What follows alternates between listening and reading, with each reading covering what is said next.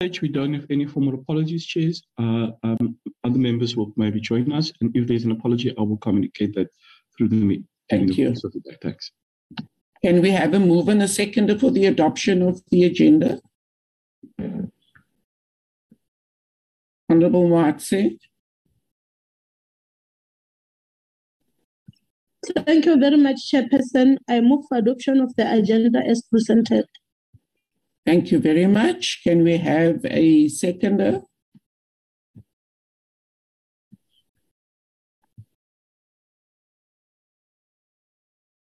Members? Thank you. Honourable Motaung. Thanks, Chair, and good morning to everyone. I second the adoption of the agenda.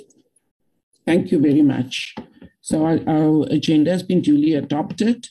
Our first item of business is a briefing by the DTIC on its financial and non-financial performance for the fourth quarter of 2021-2022. Can I check who is leading the delegation, committee secretary? Chair, it will be Mr. Shabir Khan. He will lead the delegation for today. Okay, acting DG. Over to you.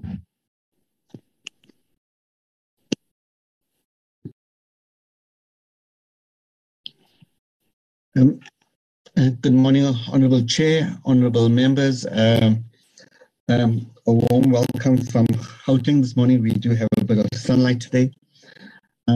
Chair, within our delegation this morning, we do have a number of Deputy Director Generals on the call.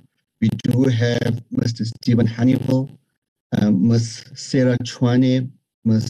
Lerato Mataboge, Mr. Yunus Hussein, Ms. Reka G1, Ms. Elizabeth van Rienen, Ms. Irene Ramafola, Ms. Umpo Ramatle, and Dr. Evelyn Masosha from the Consumer and Corporate branch.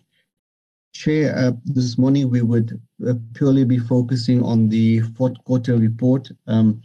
Chair, this is quite specific to the fourth quarter. However, at a later stage, we will be presenting a comprehensive report for the entire financial year once the audit will be finalized and we'll then be able to present the annual report. Chair, in our delegation this morning, we also do have Ms.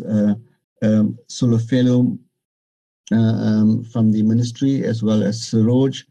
And if I can kindly ask Sulu to maybe assist in flighting the presentation for this morning.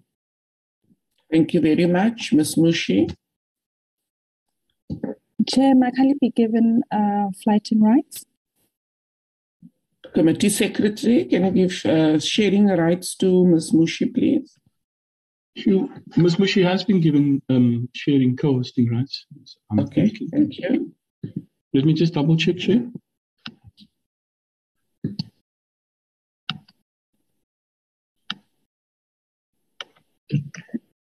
I don't see it with yeah. There we go.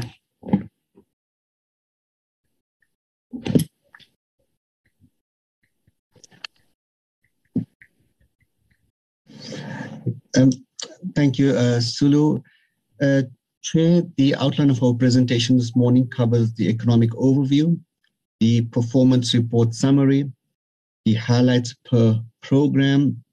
We will provide a quick overview of the targets that were not achieved in this quarter.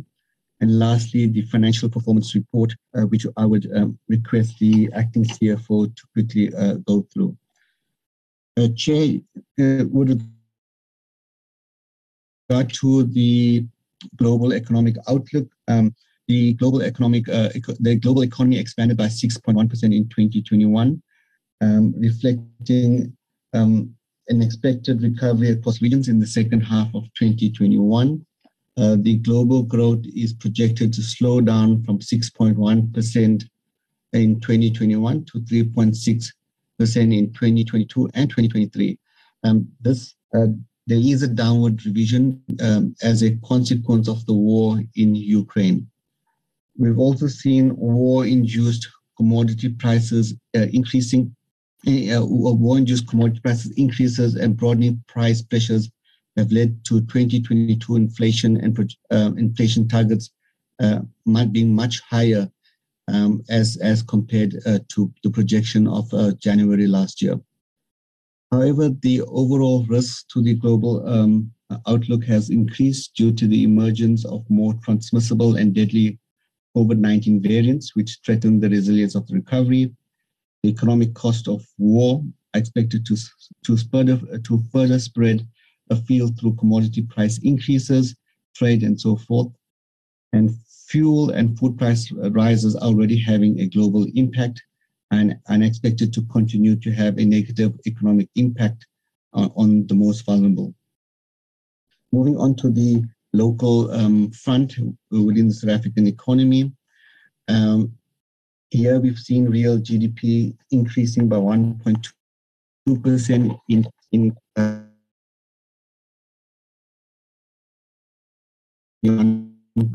quarter four, following a decline in quarter three. And this growth was really as a result of the increase or the rise in agricultural output, mostly in the animal products field. On the year-to-year basis, the GDP has increased by 4.9%, and the growth in quarter four is as a result of a rebound in consumer spending and some improvement in fixed investment.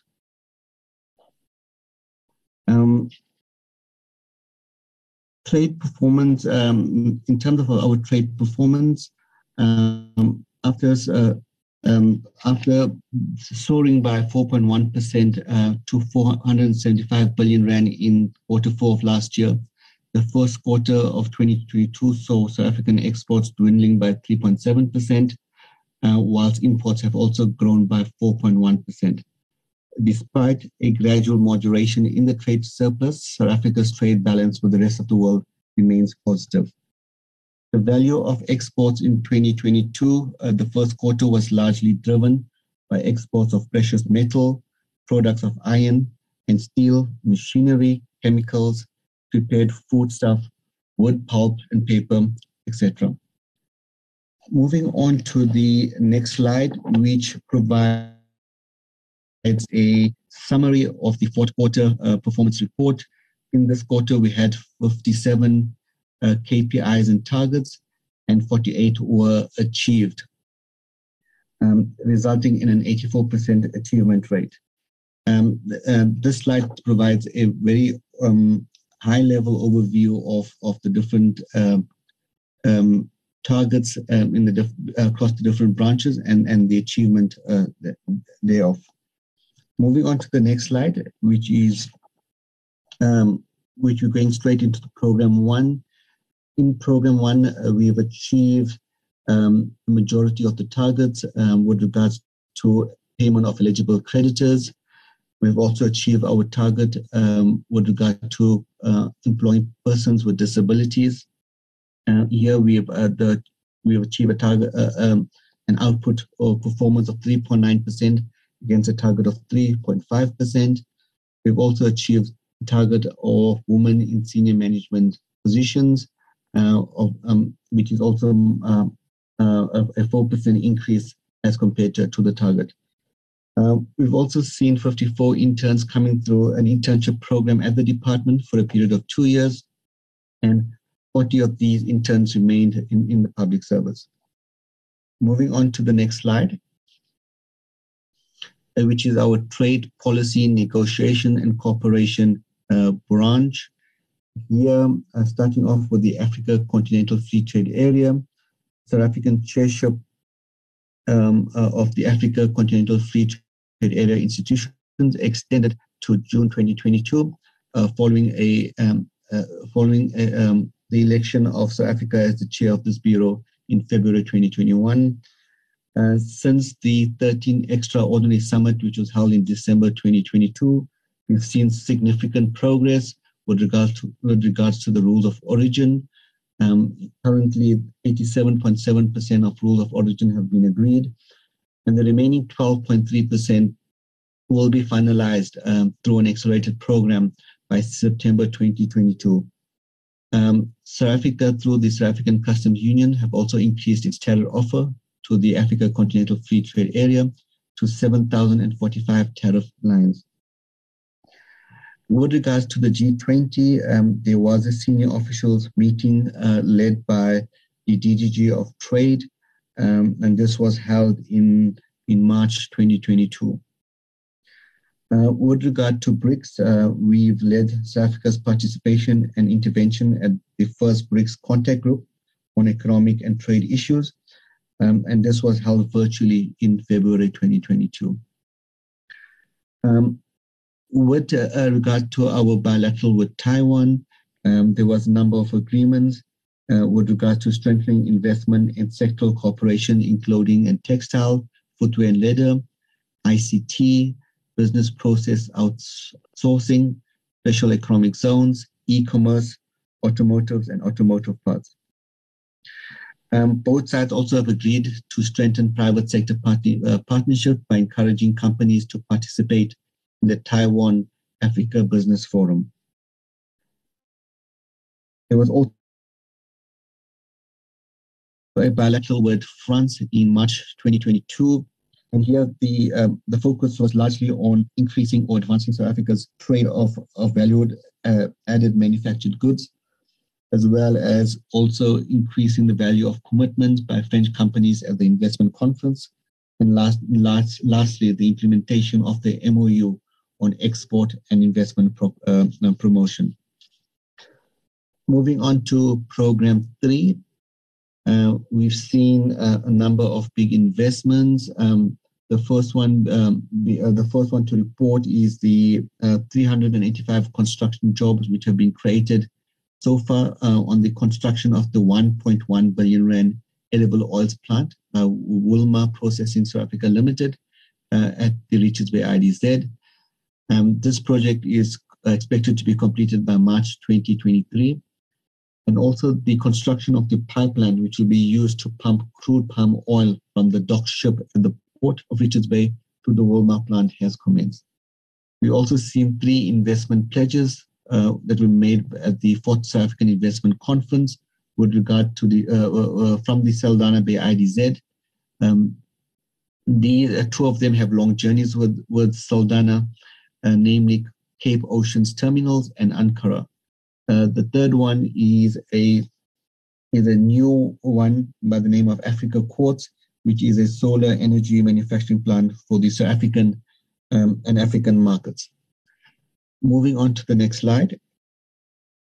Here there were a number of youth training and skills initiatives. Here we've seen 2 interns completing an internship program under the Textile Center of Excellence program, and also 1 postdoctoral student was supported to complete the program at the Nelson Mandela Bay University. Under the Fashion Design Innovation Center program in Mthatha, we've seen 18 seamstresses which were trained in sewing techniques through a partnership with Department of Arts and Culture, and 6 fashion designers were trained in the CAD software. We've also seen through the Workplace Challenge program a total of 101 enterprises comprising of 80 Black-owned, 52 women-owned, and 25 youth-owned enterprises supported through the Workplace Challenge program. The next slide. Moving on to Program 4, starting with the aerospace and defense sector, 149 highly skilled jobs were created and retained through the Aerospace Industry Support Initiative. Also, 20 SMMEs were directly supported for technology enhancement, as well as standards and accreditations. Within the chemicals, cosmetic, plastic, and pharmaceutical sector, we launched the active pharmaceutical ingredients cluster. We've also seen investment commitments of 500 million rand made by Aspen at the investment conference that was held in March 2022. There's also been international funding to BioVac towards increasing local manufacture of vaccines. And the next slide is the primary minerals processing and construction sector. Here we've seen the completion of the Inyaza Light Metals Technical Services Center and Lab. And this would be the first novel titanium dioxide processing plant in Richards Bay, IDZ.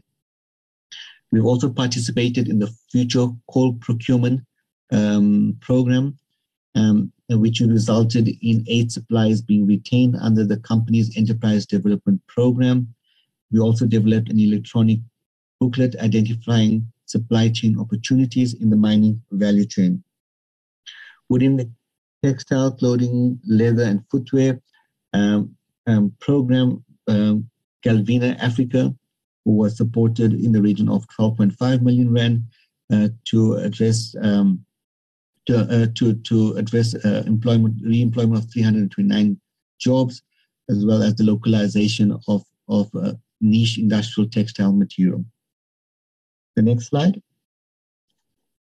Here, within the agro-processing and resource-based industries, under the Sugar Master Plan, the department has recently also did a presentation on the Sugar Master Plan, and here we've seen some of the achievements with regard to some of the commitments under the Master Plan.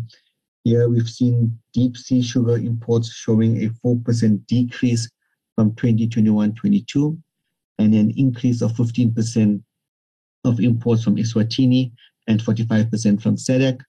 We've also seen the South African Sugar Association has allocated to the South African Farmers Association 16 million rand minimum sugar small-scale growers premium payment, which was made in 2022 for 3 seasons. And this is in line with the commitments of the Master Plan of ensuring long-term success and the retention of small-scale farmers in the sugar industry. And we've also seen that at the end of January 2022, 200 million rand was spent from the industry's 5-year 1 billion rand transformation fund.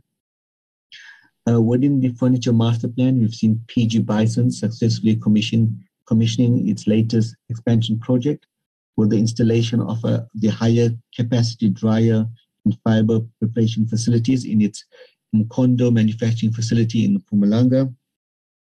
And we've also seen 2 SMMEs supported in accreditation and certification to deepen South African capabilities. These SMMEs are namely AR Jones Engineering, as well as Sonha Projects in Quebec, Eastern Cape. The next slide. Within metals, fabrication, capital, and rail transport equipment, we've seen WILEC Technical Solutions Provider, which is a black industrialist, commissioned its first ever continuous transposed conductor production line in January 2022. And this is a key component used in bigger sizes of transformers for winding. And this new line will enhance local content and products and can also be exported to other markets. WILEC is the only CTC manufacturer in Africa. In February 2022, Transport Engineering awarded Lucchini, South Africa, an interim contract to support about 12,000 units of forged wheels. And this award will close some supply gaps arising from technical challenges experienced by Cast Products SA in the production of cast wheels. Naledi Ring Rollers, a black industrialist, commenced with the supply of rail wheel ties after resolving a long-standing working capital issues with the IDC, and is ready to commence with the supply of both 34 and 36-inch wheels, which was a recent contract awarded by Transnet Engineering. This contract was largely possible due to the designation of wheels under the Rolling Stock Local Content Requirement Program. The next slide. This slide sets out some of the localization interventions. Largely, most of these interventions was prior to the Concord ruling, which came about in February 2022. In January, there was a tender by the Magaliesburg Water Board, which specified pipe requirements that would not favor local manufacturing capabilities. The tender called for products that could be imported from Spain, despite the availability of other locally manufactured alternatives that would be price competitive compared to the imported prices. Here, the board subsequently requested a deviation from local content from National Treasury, who referred the matter to the DTIC, and upon reviewing the matter, the DTIC declined the request. Also, in March 2022, the industry brought a non-compliance issue on the prescription of ductile iron pipes to be used in the Umzingati district municipality tender. And this is despite the exclusion of using these pipes for state procurement as per the National Treasury designation circular. Accordingly, the DTIC intervened in this matter, and the municipality has indicated that the tender will be amended accordingly. The next slide. Moving on to Program 5. Here it's the work around the bills which the committee is familiar with. Starting off with the Companies Amendment Bill, there were public and stakeholder submissions which were reviewed. This followed the publication of the bill in the Government Gazette for public comment in Quarter 3. The Liquor Amendment Bill was also reviewed, and there was a number of interdepartmental engagements on the government measures and approaches to liquor abuse. Also, the Lotteries Regulatory Impact Assessment to review the provisions of the Lotteries Act was finalized in February 2022, and the recommendations will then inform the necessary legislative changes. Moving on to Program 6, which is the industrial financing or the incentive branch. During Quarter 4, there were 49 projects that were supported to the value of 821 million rand, with a projected investment amount of around 1.89 billion rand. The number of jobs to be created through this support is 3,392, as well as 5,945 jobs would be retained. Through the support, we supported a number of Black-owned enterprises and industrialists, as well as women-owned enterprises. There was one youth enterprise that was supported, as well as a number of SMMEs that were supported. Also, 14 special purpose corporate vehicles for the film and television production were supported through some of the measures from this program. The next slide. Here, with regard to the supported or the projected localization as a result of the support, starting off with the automotive sector, we've seen projected local procurement from component manufacturers and as part of the automotive supply chain to the value of 15.3 billion rand. Similarly, with regard to the film sector, we've seen supported productions in South Africa having a projected spending of 1.2 billion rand in the local economy. And similarly, we've seen supported productions who will procure services to the value of 868 million rand from Black suppliers. The next slide. This is a slide that shows the geographical spread of the support as per the Quarter 4. And this is largely the programs that we've supported through the Black Industrialist Program, as well as the other support measures that has come through from the industrial financing branch. And the next slide. This slide provides a quite a nice overview of the support across the different programs. With regards to industrial infrastructure, there was an approval of 167 million rand to support various projects, 30 million rand towards the agro-processing. From the agro-processing program, 1.8 million, 1,824,500 rand from business process services. Creative industries, 264 million rand. mineral beneficiation, 54 million. Automotive was 263 million. And renewables or the green economy was 27 million. The next slide. The next slide shows the disbursements that we made in this quarter. We made disbursement of around 1.5 billion rand, and this supported investments of around 5.5 billion rand in the economy. And these investments would have supported new direct jobs of 19,103, 63 construction jobs, as well as 5,091 jobs to be retained. The next slide provides an update on the support that the department has been making towards the companies that were impacted by the July unrest. The committee members would have been made aware at the time. The minister has announced a 3.75 billion rand package that supported various companies throughout. As of to date, as of quarter 4, we've seen 217 economic rebuilding approvals across various programs, 171 coming from the National Empowerment Fund, Economic Recovery Fund, 34 from the IDC Unrest Business Recovery, as well as the 12 from the Critical Infrastructure Recovery Program. The industries that were supported were in the education sector, health economy, construction, logistics services, other services, manufacturing, agro-processing, property management, retail.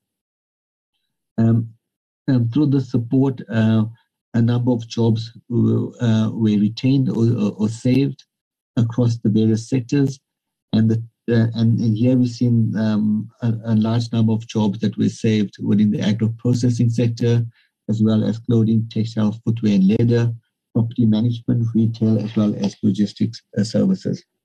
Next slide. Program 7 is our export program, and here there were a number of business-to-business engagements and events during this quarter.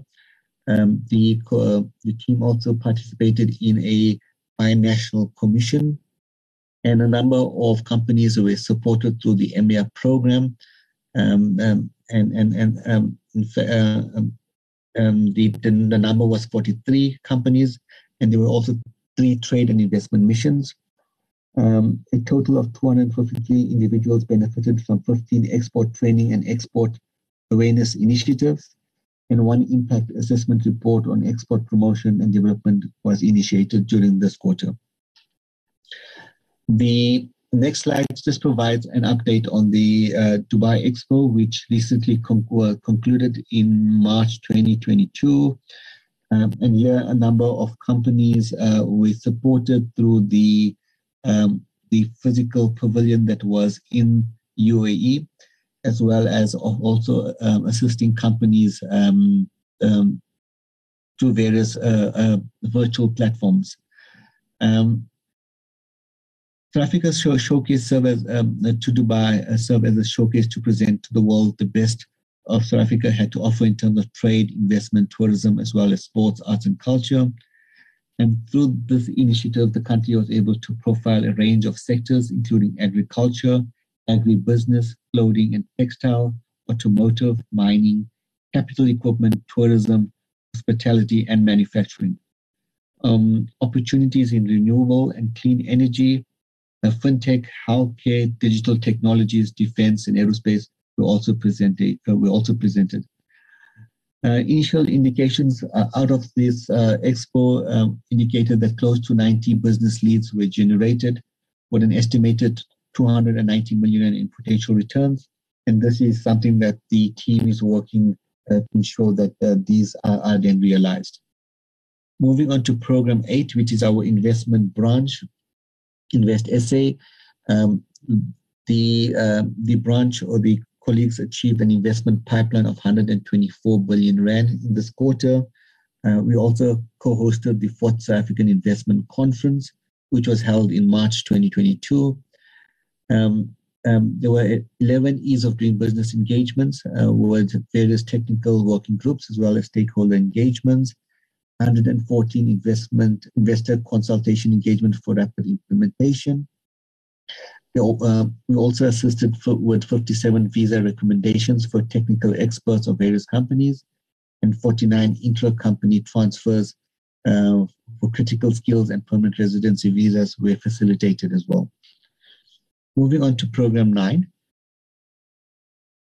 And during this quarter, the department and the minister was notified of 63 mergers, and the minister was advised to participate in 7 of these public interest considerations. With regards to DP World, the Dubai Ports World Logistics merger with Imperial, here we participated in the merger on public interest grounds, and following the engagements and negotiations between the Competition Commission, the merger parties and the minister, as well as the tribunal, approved the merger subject to the following conditions. The first one was around enterprise and supplier development and corporate social responsibility initiatives. And here, Imperial will increase its enterprise and supplier development expenditure in South Africa. It will also increase its spend on corporate social responsibility initiatives by not less than 10% per annum and above the current 16.5 million rand per annum. In addition, Imperial will spend an additional 15 million rand over 3 years on training and development of Black persons. It will also increase its annual procurement expenditure for Black-owned and Black woman-owned businesses, as well as qualifying small enterprises and exempted micro enterprises. The next condition was the employee share ownership program. And here, within 24 months of the merger, the merged entity must establish an employee share ownership program through which Imperial employees will benefit from an effective 5% interest in Imperial Logistics South Africa through an employee trust. Amongst others, Imperial employees will not be required to pay to participate in this program. The next condition was around employment, and here no employees may be retrenched as a result of the merger for a period of 3 years from the merger's implementation date. And the last one was around capital expenditure, and Imperial shall incur no less than 2.1 billion rand of capital expenditure in its South African operations for a period of 4 years ending 30th June 2025. Moving on to the next slide, which is Program 10, which is our research branch. And here we hosted an inclusive growth knowledge network webinar entitled Just Transition for Local Economic Development on the 29th of March 2022. This webinar was attended by a number of national sector departments, provincial economic departments, and the entities, as well as business and labor representatives. The aim of this webinar was to exchange knowledge and ideas to enhance the just transition social dialogue, as well as to unpack the theoretical and policy norms associated with the concept while addressing practical socio-economic constraints and limitations associated with the required transformation. Moving on to the next slide, which sets out some of the targets that were not achieved. Starting with the first one, which was the fit for purpose structure. Here, this is something following the merger of the two former departments. This is something that we're still working quite closely on to ensure that we really do have a structure that is fit for purpose. An RFQ was initiated to assist the colleagues with this process. However, there were some delays due to the halt on the procurement by National Treasury. Also, some of the training interventions were halted as a result of some of the procurement delays. However, it's anticipated that these processes will be concluded in the first quarter of 2022-23 financial year. With regard to the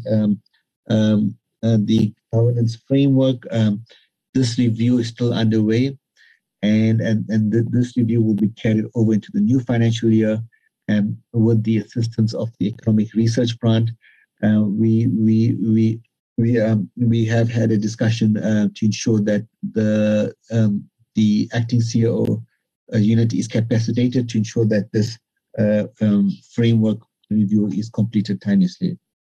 Moving on to the next slide. Here, under Program 3, the annual report on worker, community, and HDI ownership. This one, the report in the form of a spreadsheet on ownership scheme and participation by workers was produced. However, the quarterly target was not aligned to the annual target. The APP was corrected, but due to it not being able to be tabled on time, this alignment could not be corrected. However, regulations were developed and the annual target was met. The next one was the target of one master plan as per the reimagined industrial strategy. There was a draft plastics master plan that was presented and approved by the executive board of the department, and this plan will now be submitted to the minister for his consideration. With regard to the target of 7 billion rand in terms of the value of investments that were leveraged, we achieved 6.5 billion rand against this target of 7 billion. And the reason for deviation that fewer applications with lower investment values were received in the quarter due to the economic downturn and COVID-19. The next slide. The next slide under Program 7. Both those targets were achieved as part of the total annual targets.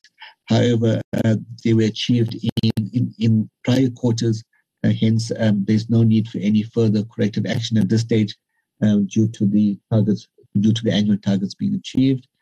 Under Program 10, the number of district economic briefs. This one was also achieved in quarter 2.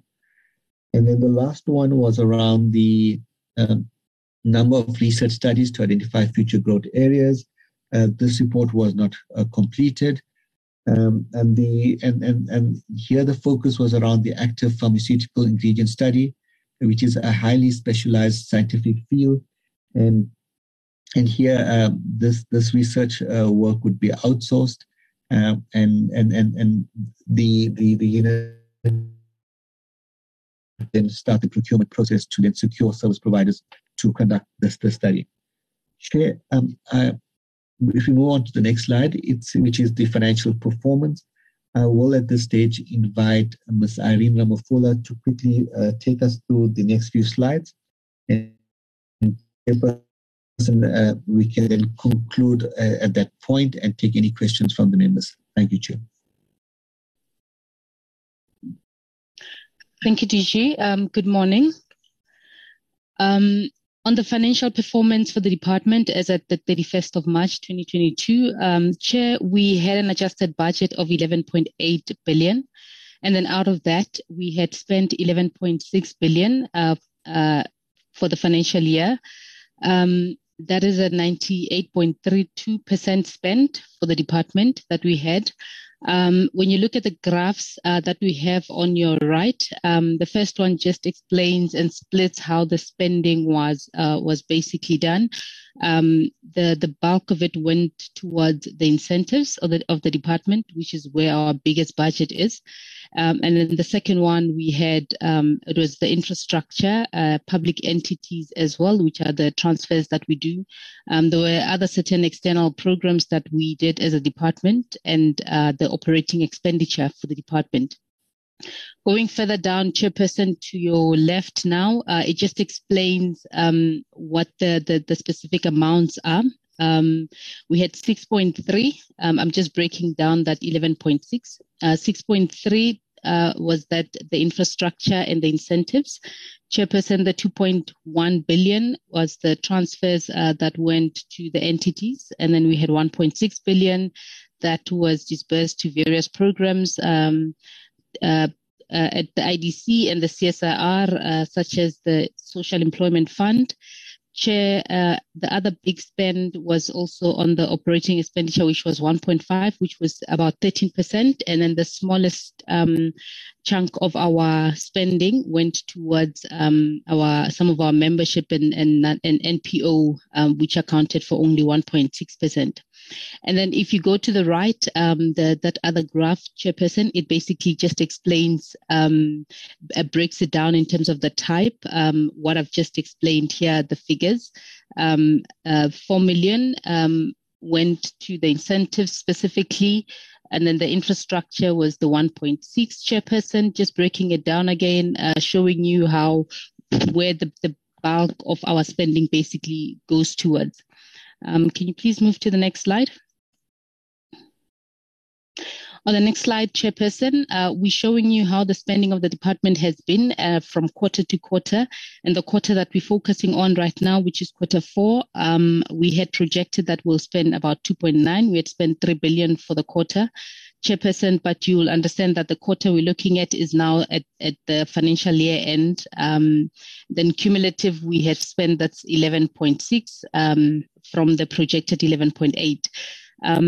The expenditure for the fourth quarter has actually grown by about 37%, which then took us to this 3 billion that I was talking about. And then the graph that you're looking at on your right, Chairperson, is just showing you our projections versus our spending for the department. We spent about 98.3%, which I had explained on the previous slide, Chairperson. If you can please move on to the next slide. Chair, on this slide here, we then explain the different variances in terms of what was the adjusted budget versus the expenditure from a program perspective and from an economic classification perspective. In terms of the programs, Chairperson, I will just zoom in slightly on the ones that we had major underspending on. Chair, there are various reasons that the DG had already explained in terms of underspending. Firstly, just to add to that as well, under administration, Chairperson, we found that there was, because we're using virtual platforms as a department, and virtual engagements, we had a huge saving coming from that. So we underspent from that perspective, and that actually affected all the 10 programs of the department. And also, there were certain ICT initiatives that we wanted to conclude as the department, which we were not able to finalize as a result of the Concord ruling also, which affected us, which the DG also explained a bit in his reasons. Chair, and then under Program 3, Chairperson, one of the key things was also, again, the virtual platforms that we had. And then also there were certain business advisory services that the branch wanted to do, which they were delayed for various reasons. Some of them had to do with COVID, and some of them really had to do with what came out of the Concord. Yes, it did come out by mid-Feb, but there were certain things that people had planned to do, which impacted people's spending. Chair, and then the other one that I want to zoom into is on program 6. Chair, the DG had highlighted one of the reasons was due to fewer applications that were received. Also, another thing I wanted to include here is the fact that if you're looking at it, because now we're looking at the full figure for the financial year, is the fact that when we disperse, there are certain conditions that need to be met before we make any disbursements. And we had certain recipients of the funds who had not met key performance requirements, which are a condition for us to disperse. So there are certain disbursements which you also did not do we're not able to fulfill as a department as a result of the recipients not basically meeting the key performance requirements. Chairperson, and then the other one I want to zoom into a bit is on Program 10, which had a slightly bigger variance, the 27.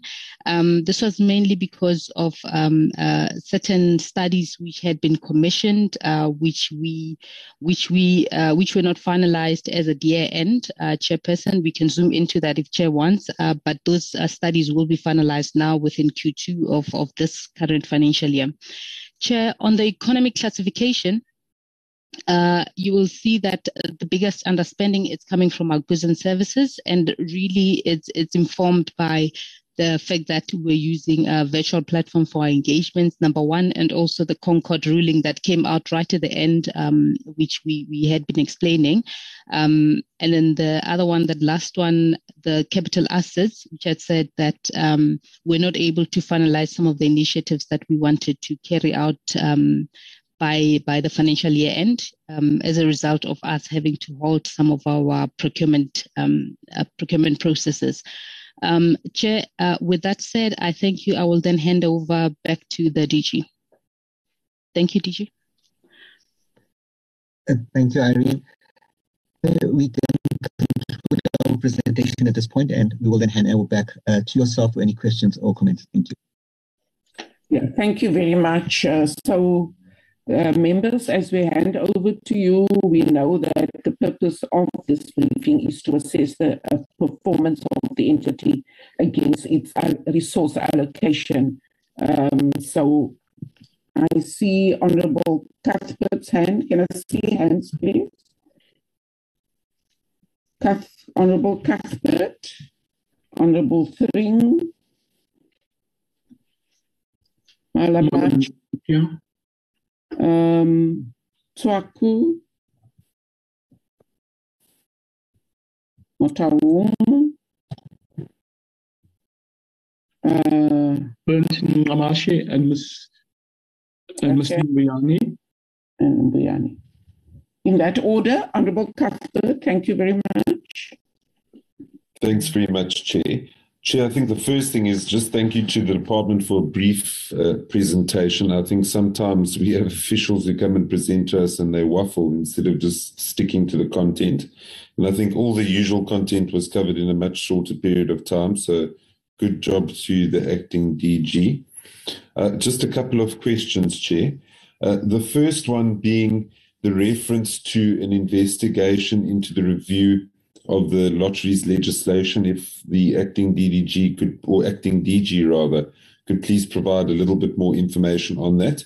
And when there's a proposition by the department to bring that to the committee for consideration, is it going to be an entirely new bill? Is it going to be an amendment? I think that we would really be, interested in finding out what the movement is on that. And then the second thing, Chair, is just regarding to a written question that I had submitted to the Minister. And I just wanted to understand something because this detail was not provided in the responses. And it relates to employees of the department that are currently under suspension or subject to disciplinary. Now, there's a chief director apparently that is been fired for alleged fraud, or suspended rather for alleged fraud. And I just want to understand what is the nature of that fraud. I understand that the Department of Agriculture is involved, and it's unclear because there's not enough detail that's provided. So I would just like to understand, what the situation is there. I think that's exceptionally important. And then there's also another staff member of the DTIC, a deputy director, that apparently failed to disclose a financial interest. I'm not sure what that means. Does that mean that the person, gave or rather awarded a contract to somebody who they had a familial relation with, or what? Could we please just get a little bit of clarity on that front? And then lastly, Chairperson, and I'm not sure if it's above the pay grade of the officials here, but I just want to understand, in another written response, I was told by the Minister that there was a delay in the recruitment of a new DG because of the July unrest and because they needed to finish the annual performance plan. Can we just have an understanding of when this process is expected to be concluded? Because we haven't received a fixed date. We don't know if the advertisements have gone out. and, when we're actually going to have a permanent DG in place. And I think it's important that both the committee and the public are aware of that, because we've seen what has happened in many other departments where they have acting DGs and other acting officials for long periods of time. And I don't think that it, promotes the kind of continuity and sustainability, that we as the opposition are looking for particularly. And, I think that suits the department best. So if I could just please have a response to those. Thank you, Chair. Thank you, Honourable Cuthbert. Honourable Wainthring. Thank you, Chair. Chair, my first question is with regards to our BRICS, the relationship that we have at BRICS partnership that we have together with our trade relations with Taiwan. Taiwan and China currently are not seen eye to eye, and there are military exercises by China in and around the Taiwanese area. And so what role is South Africa playing, if any, with regards to these difficult relationships that we sometimes, political relationships that we sometimes see playing out? And are there any plans in place? Should there be, and hopefully there won't be, but should there be an invasion of Taiwan, are there any plans in place with regards to the relationships that we actually have with Taiwan and China, and what are those plans? The second question is with regards to the industrialists that we have supported. Just a simple question there is, how many of these industrialists have actually survived the lockdown? So of the total number that we've supported, is there a figure of how many have actually been able to continue as a going concern, and maybe how many have actually closed down as a result of the lockdown? The next would be with regards to the small business. There's been small business department.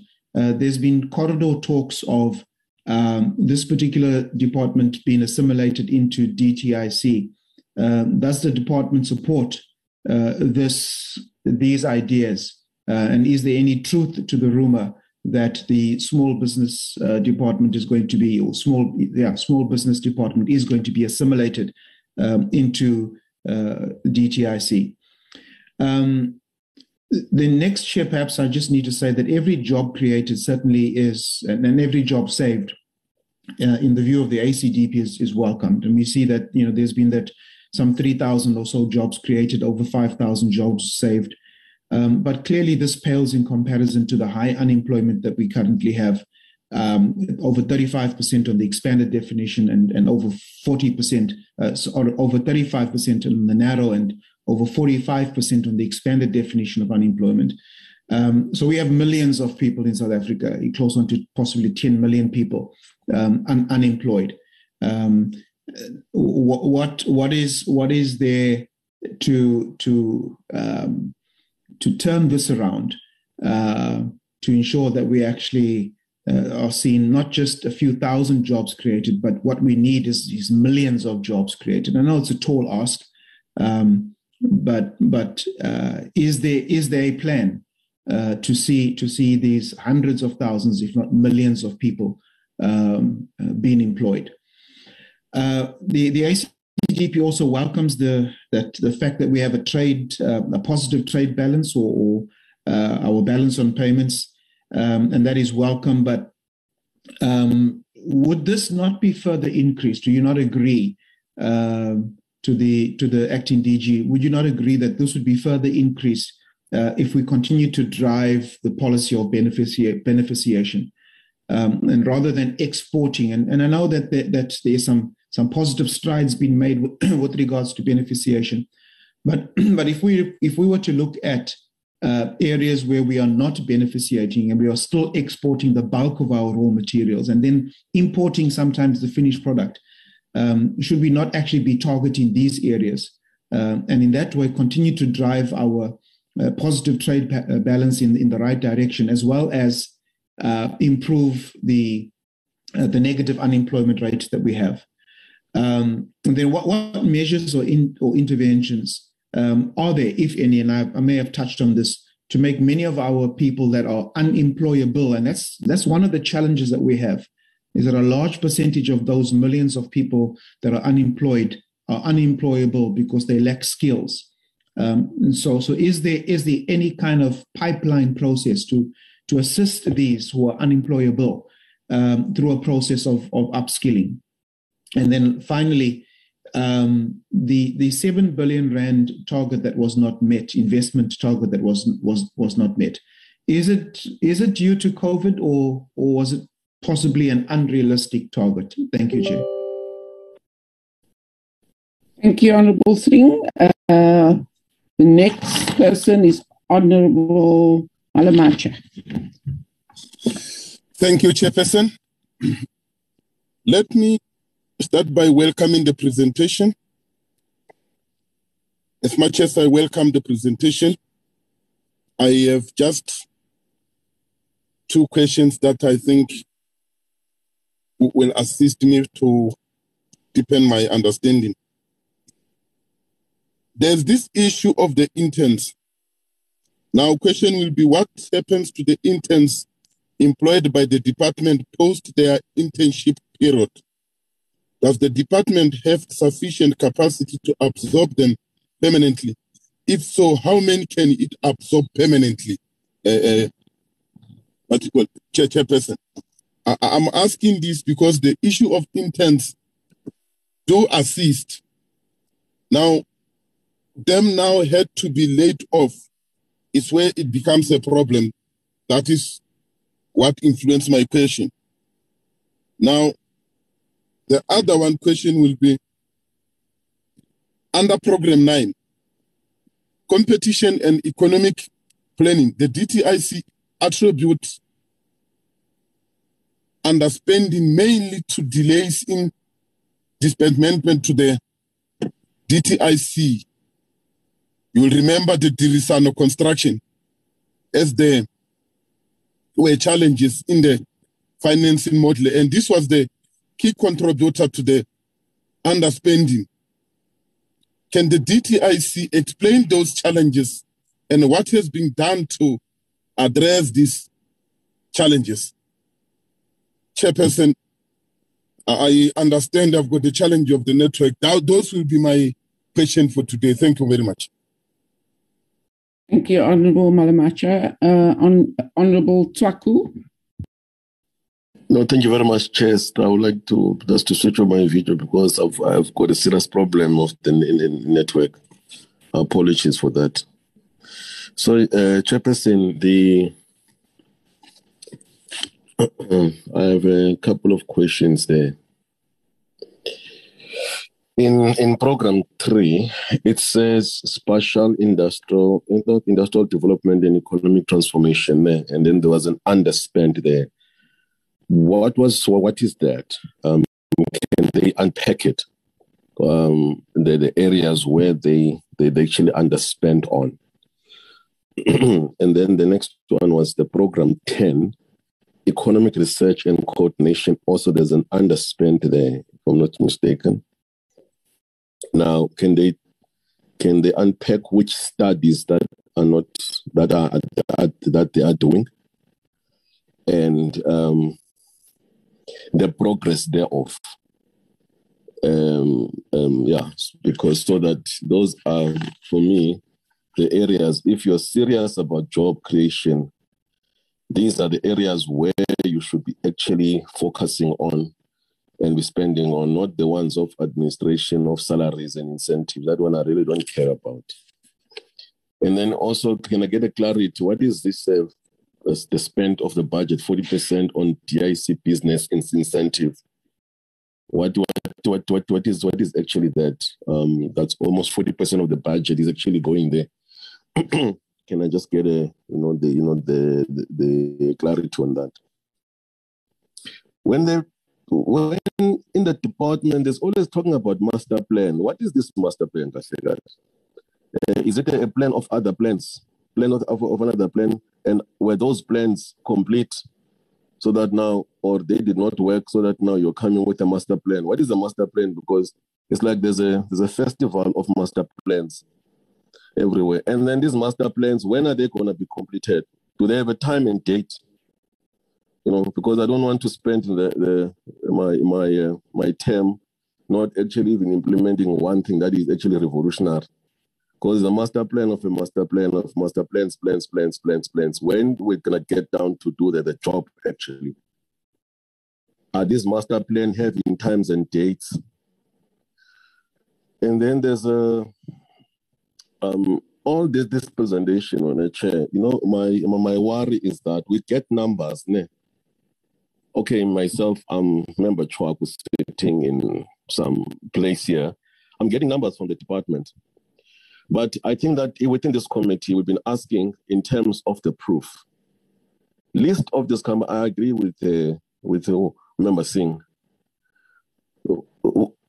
Which are these companies, you know, that that are there operating, or maybe now they've closed down, and all of those kind of stuff. And when they're saying that they supported this and supported all that, where is the proof? Because I just see numbers and I can't do a verification. And I think I requested from you, Chair, maybe from this committee, to say, can the department supply a list of these companies that the IDC and all other entities are funding, and these companies are operational? Because most of these companies that IDC, they've been, you know, claiming that they are funding and creating jobs and it's working fine. Some of them, we watch them on TV, they're actually closing down. Like the minister there stood up in Parliament and says that, you know, with the first vaccine, you know, the vaccine manufacturing, company there in PE. That we just got from the news that that thing is actually closing down because there's no one ordering anything. And then there's another one now, the migration as well. The digital migration factory, I think it's in the Eastern Cape somewhere. There were some rumors that also that it's actually going to be closing down.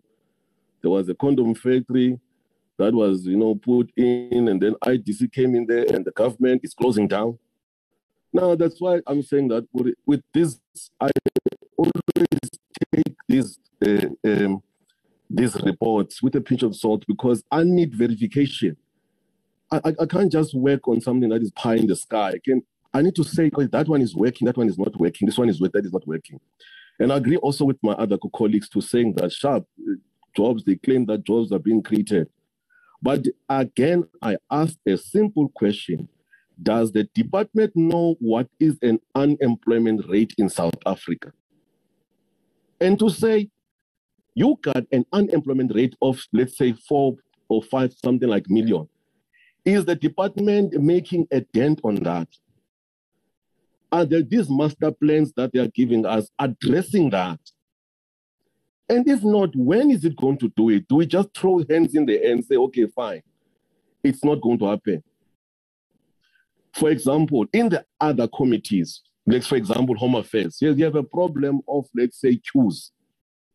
Now, department go and say, what are you going to do with that? How many, what are the hotspots? They go and give us, okay, we've got almost, let's say, 100 or something hotspots. This is what we're going to do. We're going to start like this and like that and like that. Now, the department, I asked them, is it your mandate to actually create jobs and come up with all these things here? The department target to say, we want to dent those jobs there. And this is the plan that we're actually going to be doing. 5,000, you just, okay, you created, but it's not making a dent. And there's a huge bloodbath.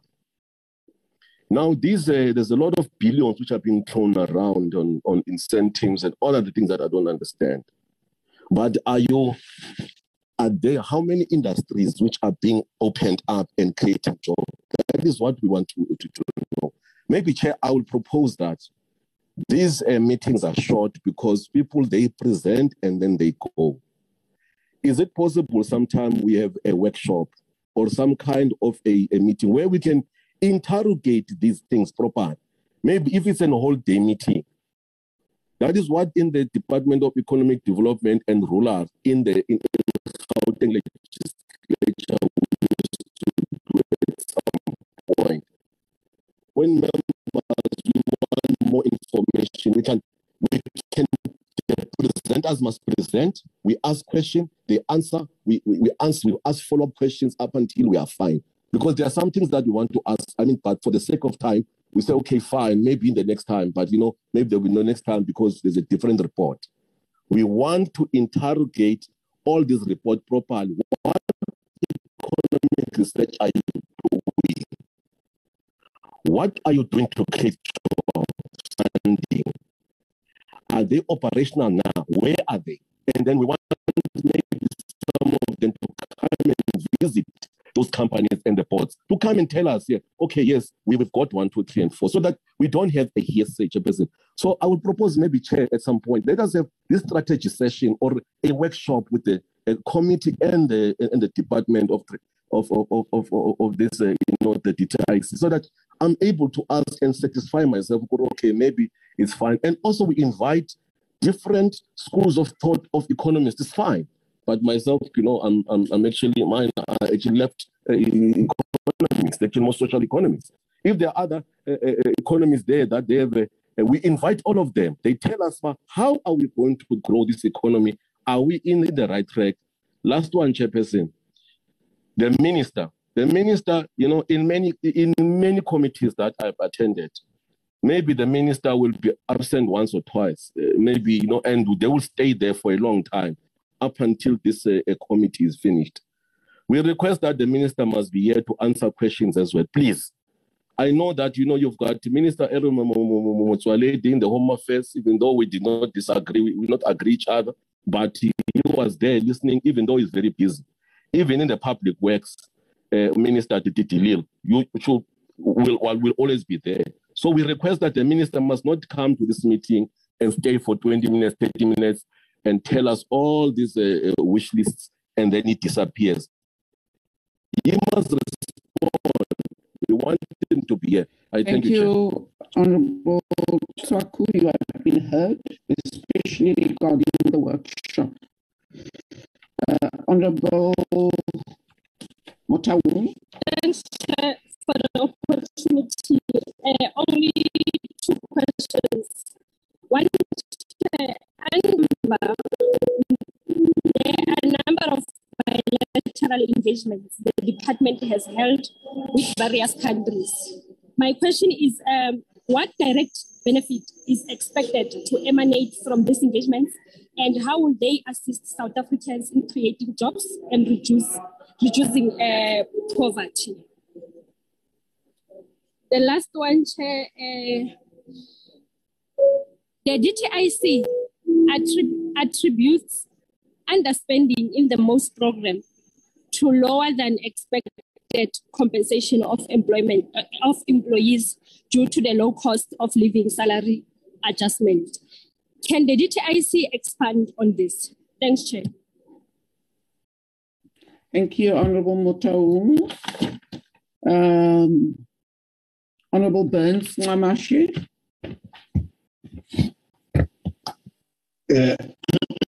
Thank you very much, Honorable Chair.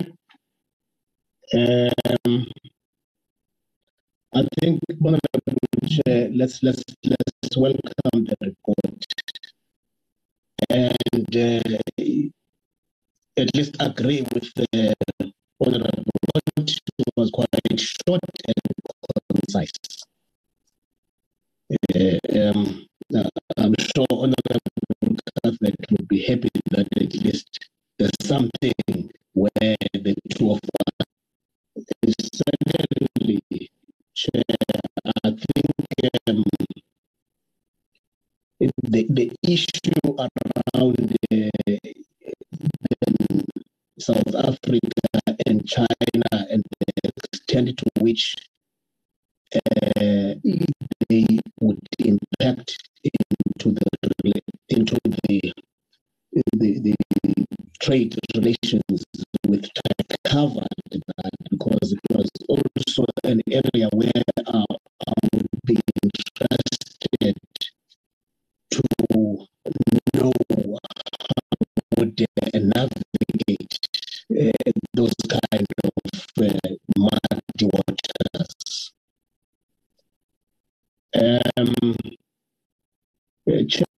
is part of Africa.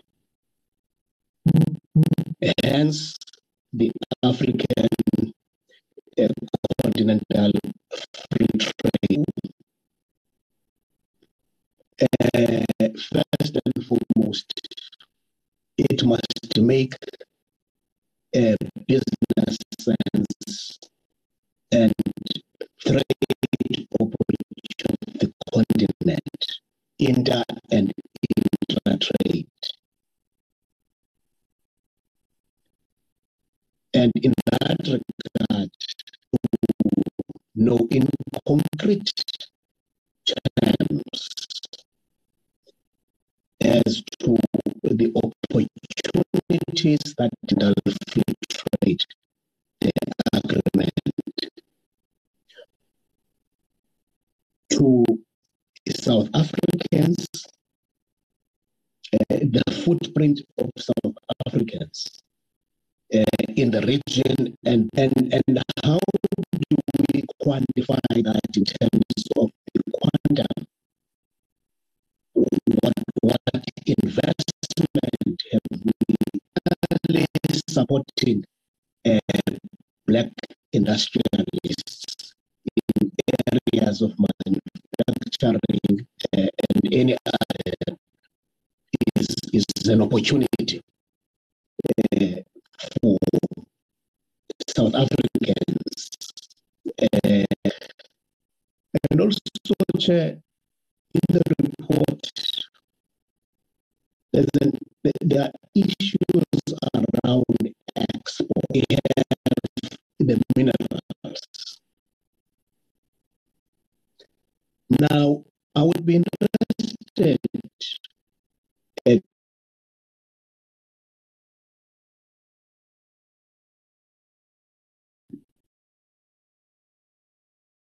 Is it just me or have we lost Honorable Burns Monashe? It's not just you, Chair. Okay, I think Honorable Burns Monashe, if you can hear us, you must switch off. I think you can switch off to proceed, but he might be logged out soon. He's still there. Honorable Burns Monashe.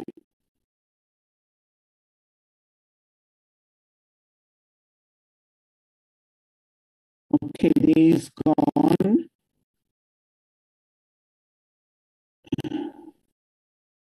Okay. We will make contact with him, Chair, then we will maybe proceed. Okay, thank you. Let's do that. I think the next member is Honorable Mbuyani. Chairperson,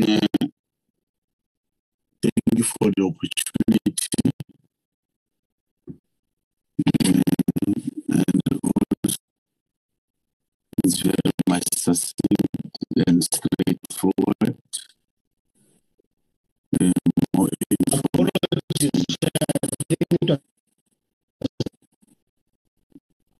Okay, we have Honorable Mbuyani on the floor at the moment. Video when you come back after Honorable Mbuyani. Honorable Mbuyani. No, thanks, Chair. I'm seeking question under program 3 and 6 product was not achieved because I just wanted to check because they wanted to broaden before the publication. What caused the delay in the middle of the project? I was interested to know what was the chairperson.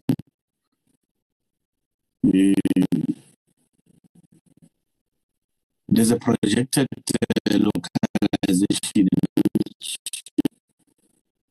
I'm just interested in checking what are the spin-offs in terms of structural transfer of the economy in dealing with the triple challenge that we have.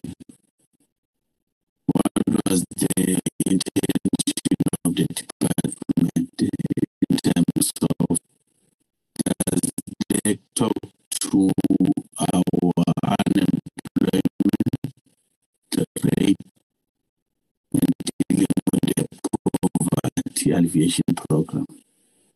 I think that was our clarity seeking question. Thank you very much, Chairperson, for the opportunity. Thank you very much, Honorable Mbiani.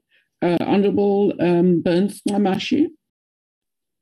Well, thank you very much, Chair. You see, these are challenges of being in a rural province. The network sometimes it creates difficulties. I was just on that point of the export, which is a grave concern, Chair, because if we export raw material, it means we are equally exporting jobs. Why is that happening? I would be very much interested. And what is the plan to actually circumvent this kind of exploitation? Because I consider it to be economic exploitation. On program 3, Honorable, 385 construction jobs have been created on the construction of a 1.1 billion edible oil plant. Now, in concrete terms, my question would be, how much of this investment is private? And how is it funded by the department? What's the contribution?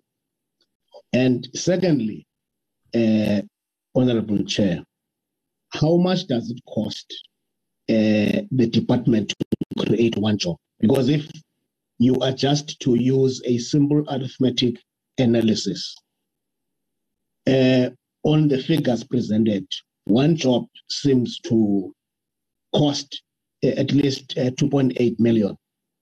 Can the department expand on this so that we can know exactly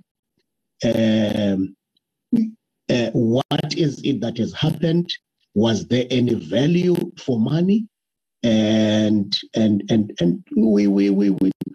we kind of come up with a very clear and accountable, prudent system in terms of which we use the public funds. Thank you very much, Chair.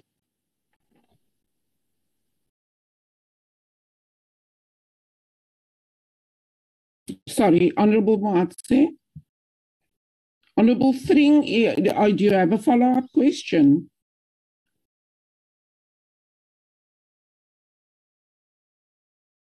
Okay, Honorable Moatse, you may proceed. Thank you very much, Chairperson. On the funding approved of 12.5 million for the re-employment of 329 people for Jelvon Africa. Chairperson, we want to know or to get clarity on the status of these jobs. Are they permanent or temporary jobs? And what was the reason for the loss of jobs in the first place?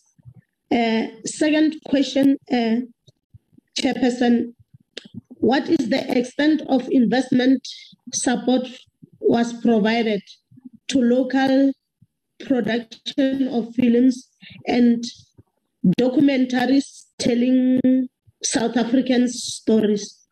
Thank you very much, Chair.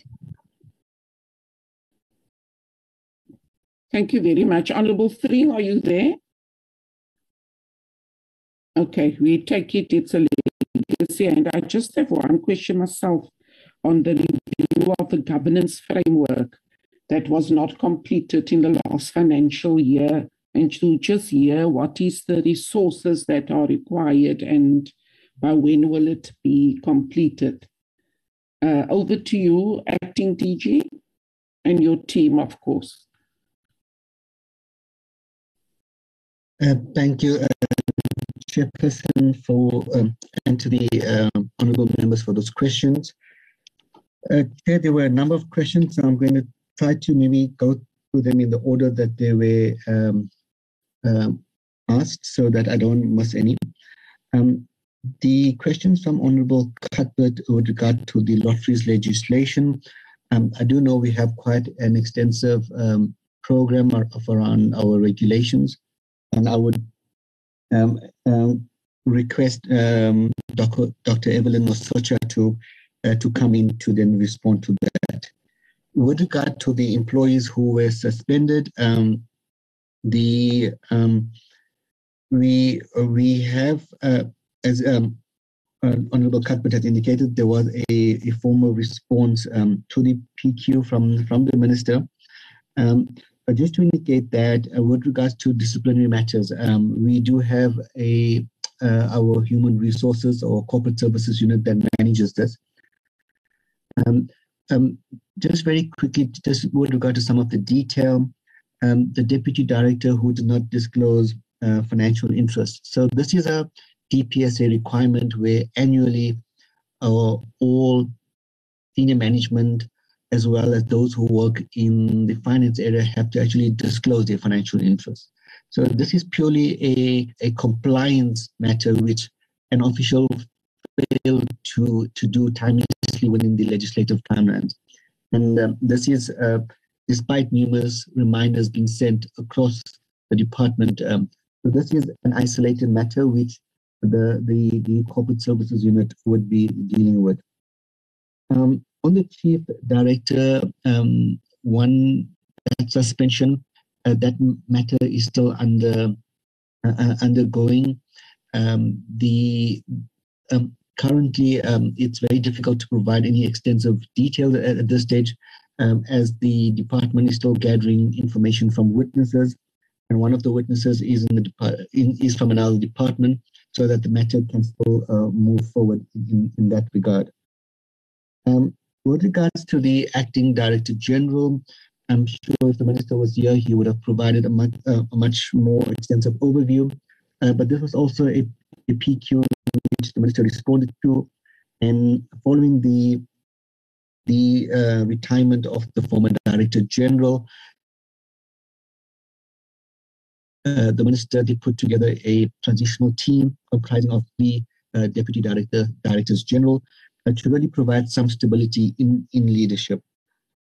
This was a transitional arrangement, and I've been advised that the recruitment process is now recommencing following the completion of the department's annual performance plans.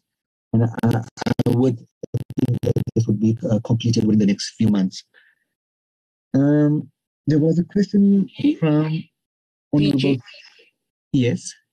There are 32 questions, and I think some of them are interlinked. So if we can then just see if we can group some of the responses instead of going through 32 questions, because I'm afraid we'll run out of time. But it's up to you, DG, to manage that. Thank you. Will do. Thanks, Chair. There was a question of around trade relations with Taiwan. This is a matter that's being largely led by the Department of International Relations and Cooperation. I think the members are familiar with the matter on hand.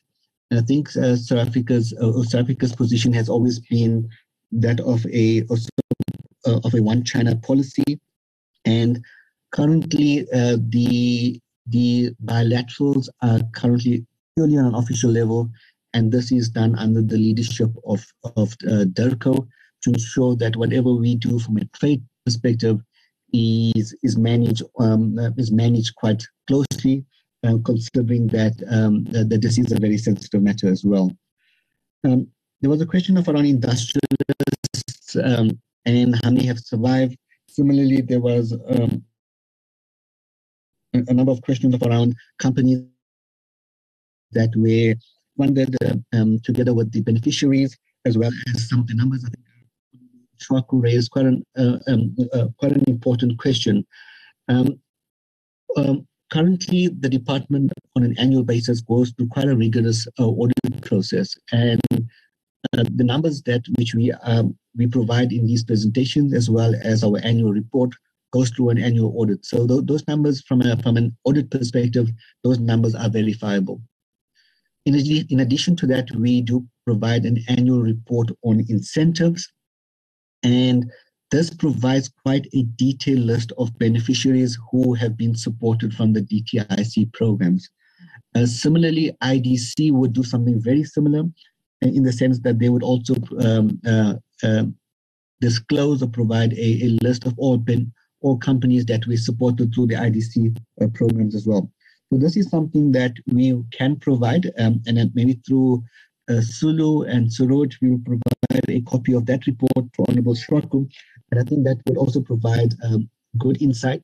And I think if there is a need for a possible workshop just to go through the different programs, we could then quite quickly provide that as well. There was a question of around small business.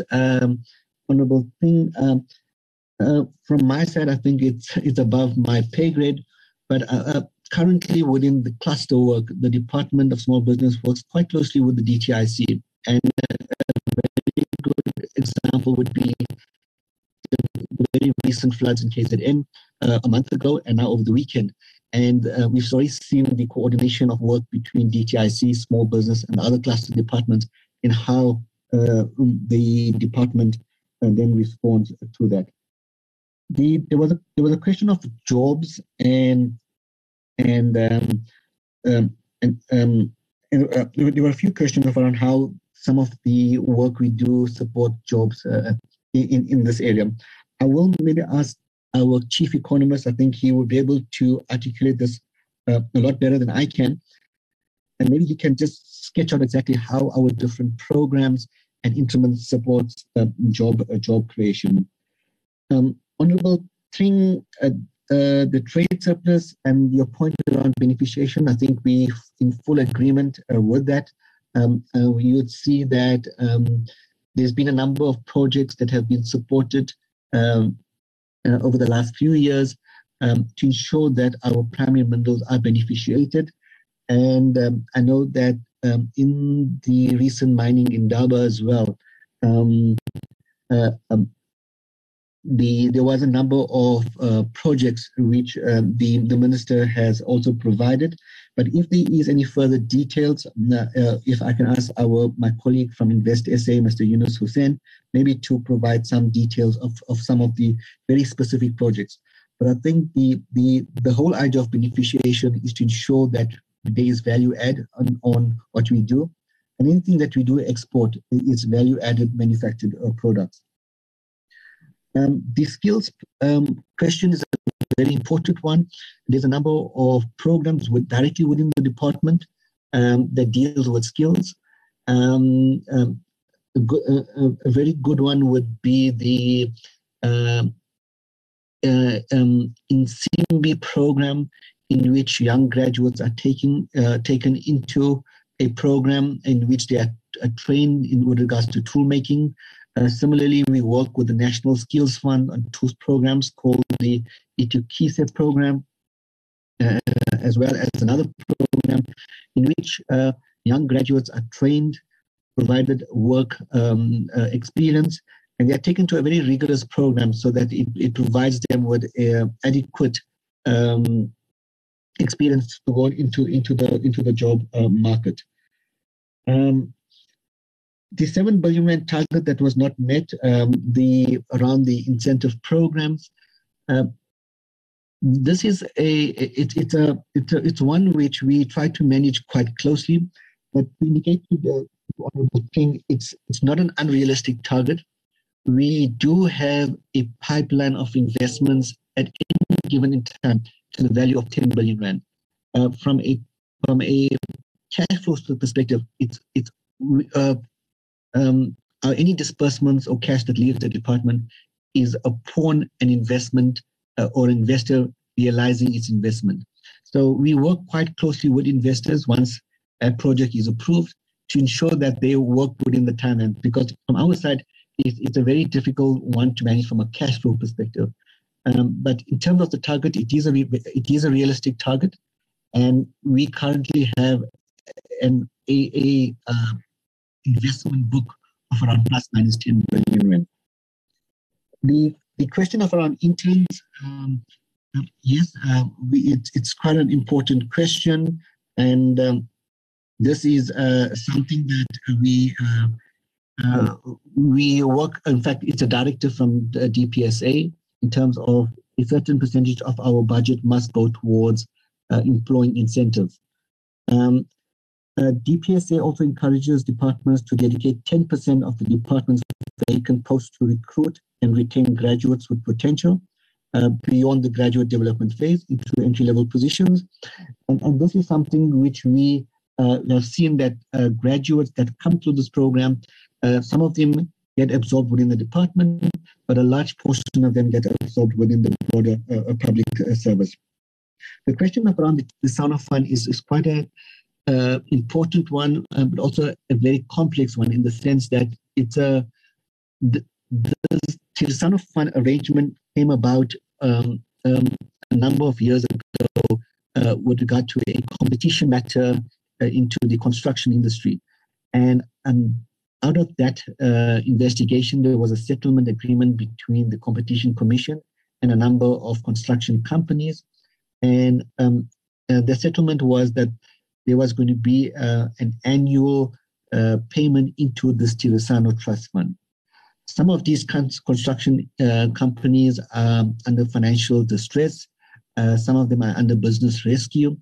Hence, the flow of funds into the Tirisano Trust Fund has been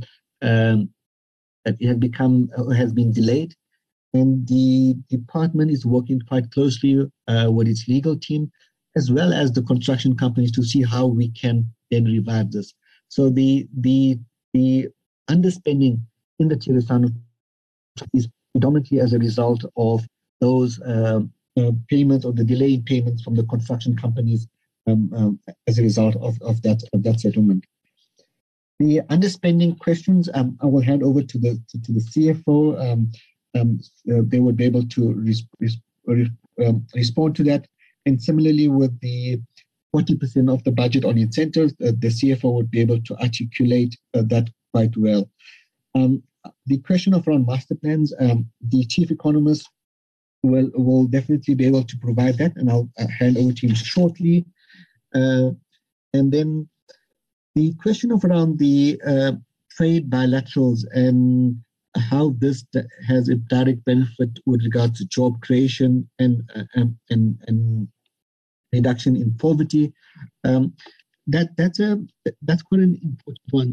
What we do with all our trade engagement is to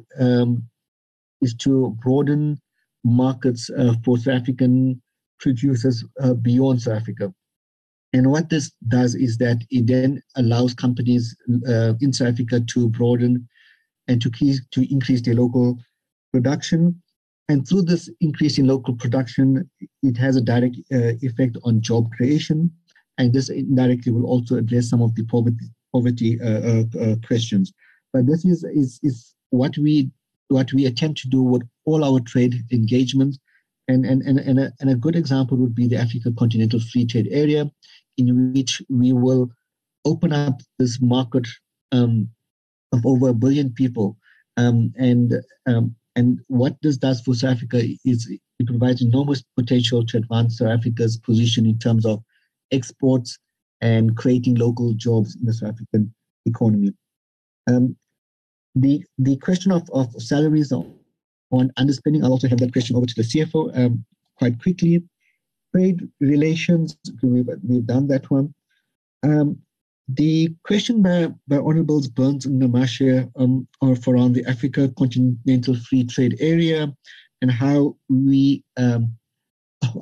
what is our sort of a broad vision in terms of how we will then ensure that there is investment in the continent, as well as how do we ensure that there's value added exports in this. We do have a work program under DDG Lerato Mataboke, Trade Invest Africa. And I would just ask maybe Ms. Lerato Mataboke just to come in very quickly to outline how we do that. The question of around construction jobs, the Wilma plant, what I can confirm is that is it's a 1.1 billion rand investment. It is a private investment from the company. Where the department gets involved is through the SEZ fund, where we provide funding for top infrastructure, and that would then provide the construction jobs. So those two are very different numbers in terms of what we're trying to measure, but our measurement would be the funding that's provided to Wilma in terms of to the SEZ for the construction of a top structure for this investment, and we would be able to provide exactly what it cost per job and for this particular investment.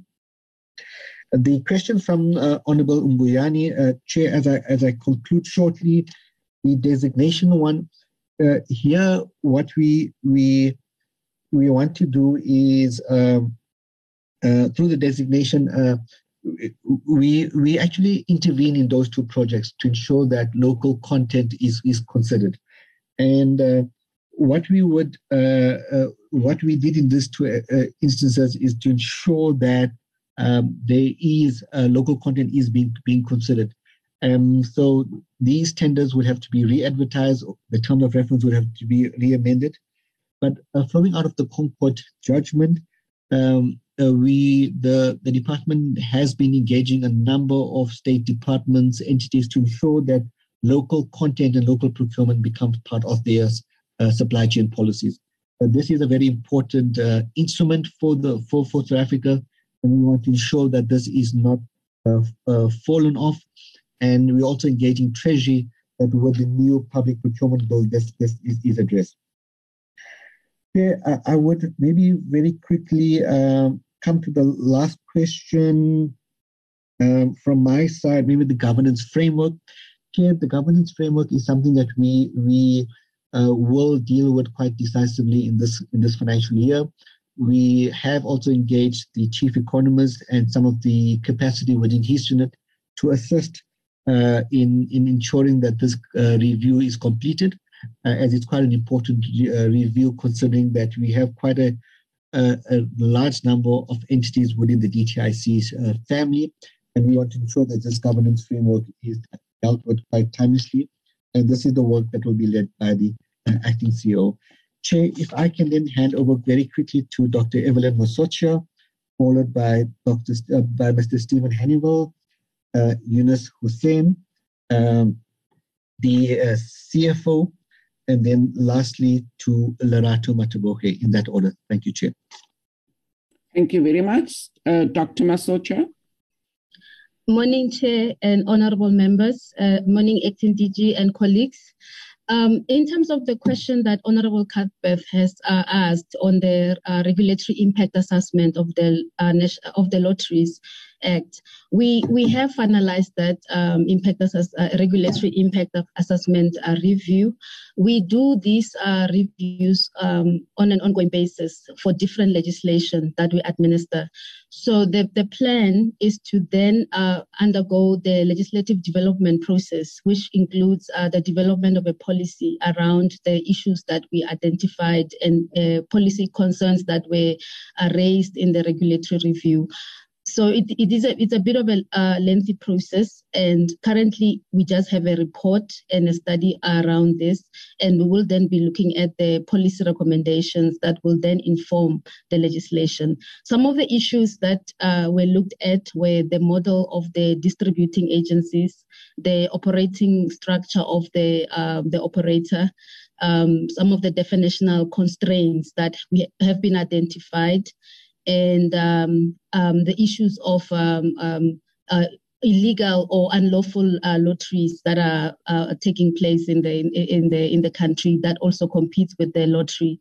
And Honorable Cuthbert, in terms of sharing of the report, how we can share it with Parliament. However, we try to keep them internal before the legislative processes are finalized. But we will look into sharing that report with the committee. So this is an ongoing process. So once it's been finalized, then there will be those recommendations that informs the policy, and then the legislative development process. With the actual amendments that could come from that process. Thank you, Chair. Thank you, Honourable Masocha. Who's the next in your list? Mr. Anibal. Over to you, Mr. Yes. Thanks very much, Honourable Chair, and good morning to you and the Honourable members, the DG and other colleagues on the platform. Chair, if you'll allow me, I'll talk to the issues of the master plans and the employment strategy, if that's okay. So firstly, I think it was Honourable Twaku who raised the question of the master plans.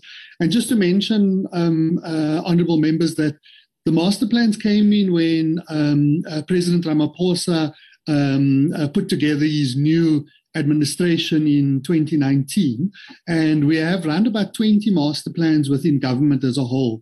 So within the DTIC, there are master plans in sugar, poultry, autos, the clothing, textile, footwear and leather value chain, as well as furniture, and most recently in global business services.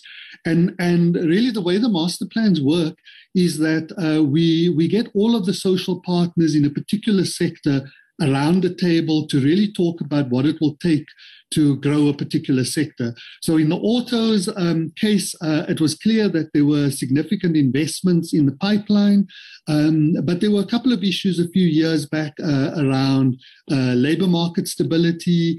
There were issues arising around the transition to electric vehicles.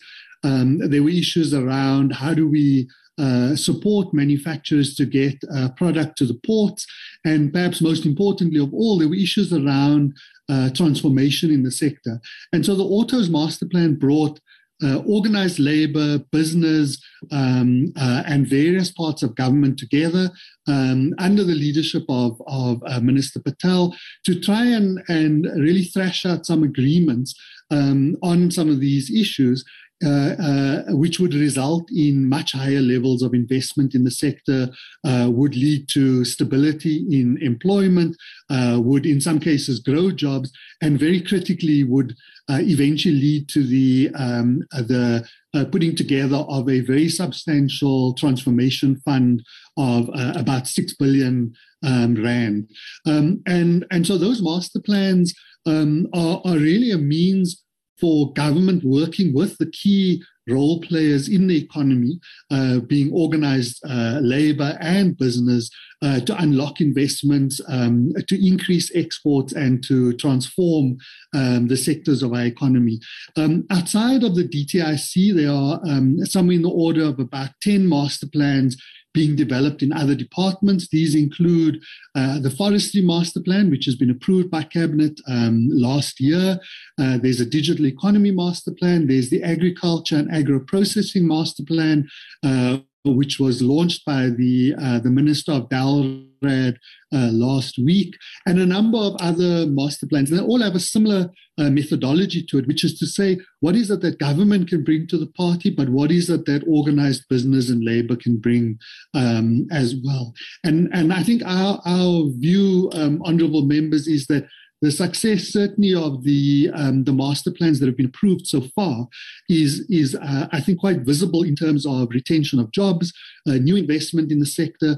For those sectors like sugar and poultry, which were under threat from import and from a lack of competitiveness in certain aspects, we've seen what we believe to be really positive developments where there's new investment coming through, jobs are being retained, there are new entrants in the sectors, for example, in poultry.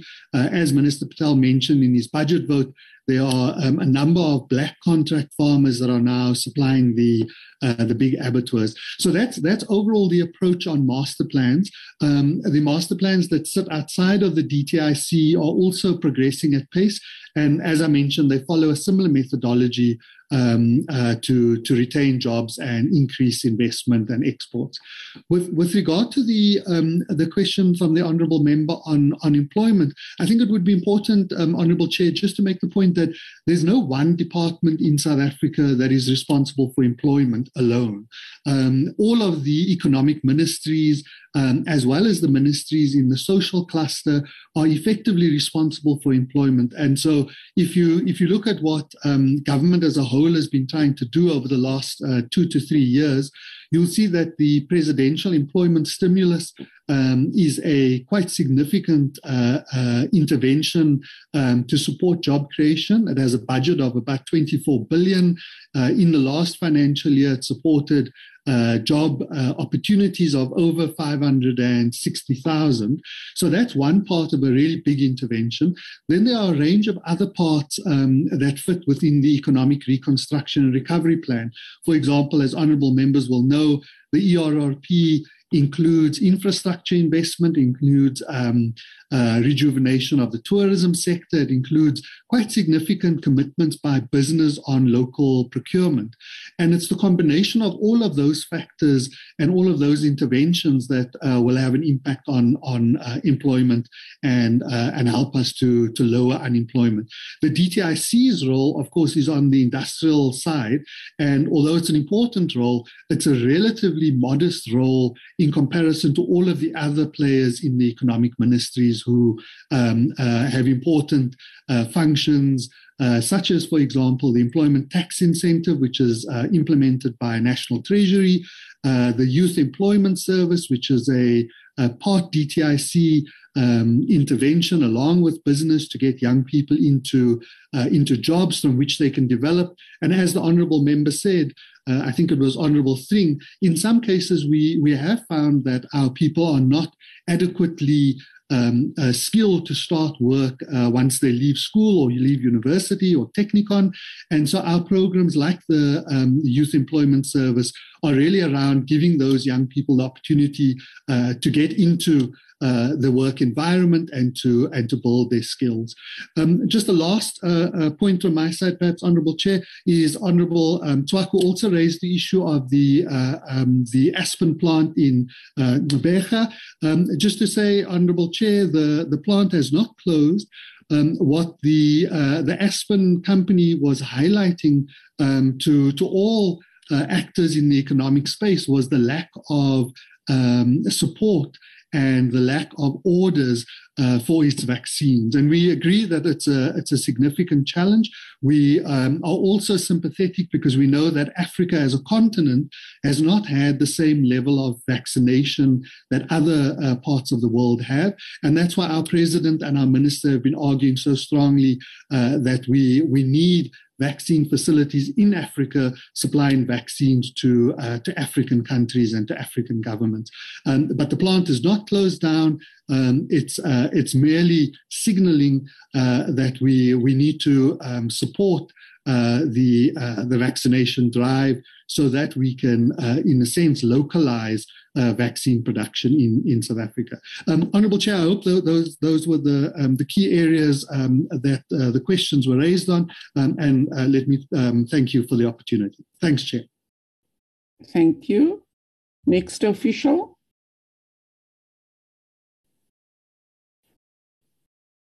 Who was the next one? Mr. Yunus Hussain. Oh, Mr. Hussain, over to you.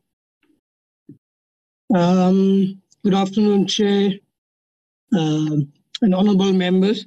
I'll just touch upon.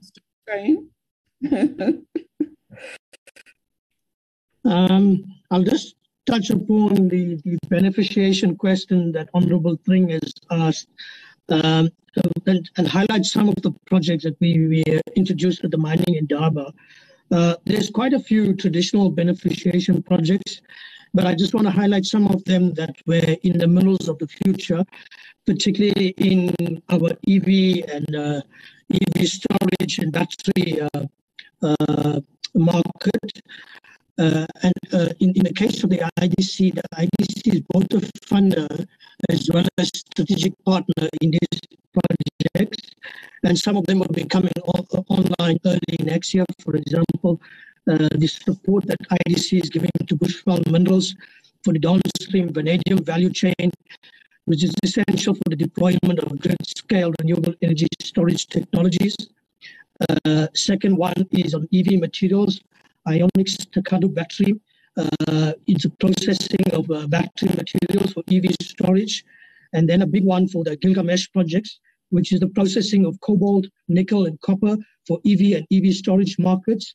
And then we will see South Africa's first vanadium redox flow battery manufacturing plant implementation, which will come online by March 2023. And then there's another project which we call NMC, the nickel, manganese, cobalt, for developing, for processing and developing lithium-ion battery technologies. So just to give you a flavor, some of the new beneficiation projects that are online and currently scheduled between the next 12 to 24 months to come online in this space. Thank you, Chair. Thank you very much, Mr. Hussain. Then we can next call on Ms. Irene Ramaphosa, the acting CFO. Okay, thank you. Over to you, Ms. Ramaphosa. Thank you, Chair. I will be covering the questions on the financial information. Chair, the first part was on they wanted elaboration on the underspending on Program 3 and Program 4 to understand what the issues were exactly. Program 3, Chairperson, this is the program where we house the BEE Commission. And there is a process that has been underway to try and basically list the BEE Commission so that they can have their independence. That process did not come to fruition by the end of the financial year, but we had budgeted for that. That also resulted in contributed to the underspending. And also, as part of that, they had planned to basically also move out of the campus and go rent some space somewhere else. But looking at where we are financially as government, the DTIC then decided, no, it's best that we house them within the department. However, we had initially budgeted for them to move as part of them listing, which is a process that did not unfold, Chairperson. So that contributed quite a bit towards the underspending. The other part under Program 3, Chairperson, it's the issue of SEZ Advisory Board. There is a process that is currently underway to appoint the board.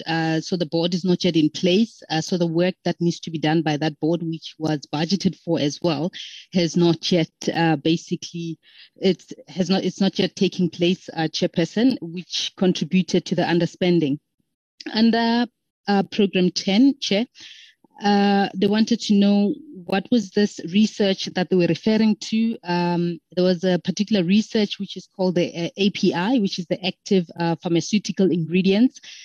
So what basically this does is it's chemicals that eventually go into the making pharmaceuticals. And that project, it's also was not finalized at the end of the financial year, Chairperson, which also resulted in the huge underspending within Program 10. Chair, if I can then move to the next question on the COE. There was a question about why did we underspend so much under our COE? Chair, I think on this particular one, you would have noted, I mean, you know that within the department, we do have a few positions where people are acting. We have a few vacancies as well, which we are in the process of filling. But we are busy with the process of filling the critical positions right now.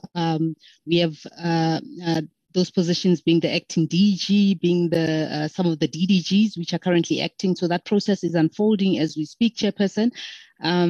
So I take it as soon as these positions, critical positions, are filled, then we'll be able to see what's basically left of our budget, and for us to be able to then budget for other positions that we possibly need within the department once we make sure that the entire structure is fit for the purpose of the mandate of the department, Chair. So that the issues of people acting and so forth has really contributed to the underspending. And then, Chair, on the last one, which I have was our biggest spending line item, which is Program 6. To say what exactly is that, Chairperson, it's incentives, and then within the department we have different incentives. The first one is export market and investment assistance. We support industrial innovation.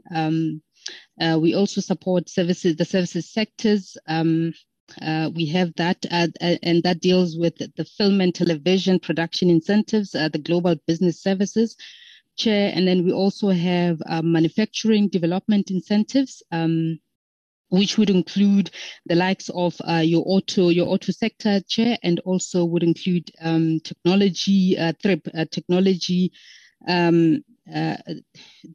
basically the partnerships that we have in doing research in terms of technology and technology and so forth, doing research with institutions for technology in the space of science, engineering, and with our basically some of the universities that we have in the department. Chairperson, another incentive that we have, it's industrial financing. There's a loan that we give to the IDC as well, which they then further distribute as part of their processes again to expand within the various sectors that they look into as and when people apply. Chair, in Program 6, again, the issue of why did we underspend, really, I'd given a reason earlier on, but also we did have a few applications due to the economic downturn, which the DG had alluded to. But how the incentives also work is when you give out an incentives, they work in a reimbursive manner. So there are certain conditions that we put in place that people need to meet. So there'll be key performance requirements that they need to meet. So there are certain guidelines that are set out for the various incentives. And if the applicants have not complied with those guidelines, we are not able to disburse funds to them. So if those requirements are not adhered to, we won't disperse, and therefore that will definitely result to underspending. But Chair, I'm happy through the DG, given that this is our biggest spending line item, I'm happy that as a department, through the DG, Chair, we could come and actually unpack all the different and various incentive programs that we have within the department. But basically, yes, that's what we do. We assist the various sectors that I've mentioned that I've mentioned earlier on. Yes, and I think I've answered all the questions that had to do with finance. I'm not sure if I left anything else, DG. I'll hand over back to the DG. Thanks. Thanks, Irene. If we can then call upon Ms. Lerato Mataboge to then respond to the question from Honourables Burns and Nomashe. Lerato? Thank you, DG. Thank you, honourable members and colleagues. I think the DG has started to outline some of the elements in answering the question, so I'll just add onto what was already said. So fundamentally, as a department, how we support businesses abroad and how we we contribute to them being competitive, and it's really to help them access new markets. We do it I would summarize and say in 5 ways as a department. The first one, of course, is in the realm of trade negotiations. And here, this is where we are establishing a predictable environment for our businesses, whether we are negotiating on the African continent, or we are negotiating an economic partnership agreement with the EU, or whichever trading partner we're negotiating with. At the heart of it is that we want to have predictable rules for our companies, and of course, as far as possible, carve out special concessions, as it were, for our businesses. So our trade negotiations as an instrument for sustaining our businesses is quite important. Secondly, is our intervention in the realm of exporter development. We are cognizant that as an economy, we don't have enough enterprises that are able to export, that are able to operate in global markets. So we have a dedicated program where we capacitate, we train, we provide the tools, as it were, to new enterprises as well as large enterprises even that have not yet accessed the export market. So this is where our Global Exporter Passport program comes in and other exporter training interventions come in. The third intervention is in the export promotion realm. So here we are saying, once we've negotiated these rules for our businesses, we need to be able to assist them to access markets, access new markets, as well as optimize current markets that they're in. So in the market access space, we then use particularly the Export Marketing Investment Assistance Scheme, EMIA scheme, to support businesses to go abroad in different ways. Some it could be to a trade exhibition, some it could be to, on a trade mission. As the acting CFO mentioned, there's particular guidelines for support. For some, we reimburse the companies. For some, we pay in total. So it'll depend on, one, the size of the company, etc. So we make sure then that we support South African businesses to access markets abroad and provide financial assistance to do that. The fourth way in which we support as well is with our Export Credit Insurance Corporation, which is one of the DTIC agencies. Here, the agency provides insurance cover, risk guarantees, insurance cover, as it were, for our companies that want to export as well as that want to invest abroad. The last mode of intervention is with respect to, I would call it our diplomatic capital, as it were, our government-government interactions. Now, this is where we optimize the environment for our businesses abroad. This is where we utilize the government muscle, the ministerial office, the presidential office, to raise particular issues and bottlenecks that our companies are facing abroad, or to highlight opportunities that our companies want to pursue abroad through BNCs. I think that members may have seen in the report that we hosted BNCs. Is not just for its own sake. Those are very strategic platforms where we raise and carve out opportunities for our companies abroad and use government-to-government interactions to facilitate those. So those are the key 5 interventions, honorable members. But the overarching support that underpins all 5 of them is really our economic research and analysis capability. We offer research to companies. Some may want to know what is the risk profile of Angola, for example. So we would be offering that sort of support to our businesses, and also on the ground market intelligence through our foreign economic representatives abroad, where the DTIC is represented by FERs. We also get on the ground market intel that we share with our companies abroad. So we are very deliberate and quite committed to making sure that we enable South African companies to be competitive in the global market space, because scale is important. South African economy is too small to sustain the kind of growth that we want. So we're very clear that our growth also lies abroad. So DG, I hope I've covered what is required, and I'll hand back over to you. Thank you, Lerato. Chair, just in closing, there was a question from Honorable Moache around the support for the film industry. And then there was a question of around the jobs on a particular project. I'm going to ask Ms. Rekha Jiwan, the acting DGG for Industrial Finance, to respond very quickly to that. And Chair, then we can then close at that point and hand over back to you. Thank you, Chair. Thank you. Thank you.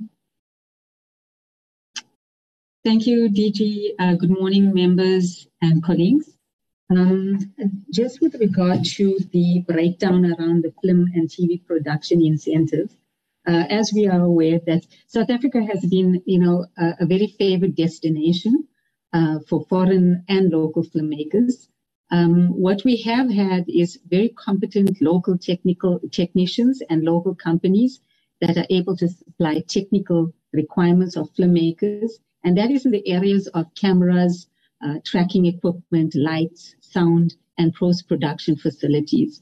We also have a wide range of actors and extras for, lead and smaller roles. And this is the basis on, which the film and TV production incentive has attracted both, international and local filmmakers, and to promote development of local industry as well.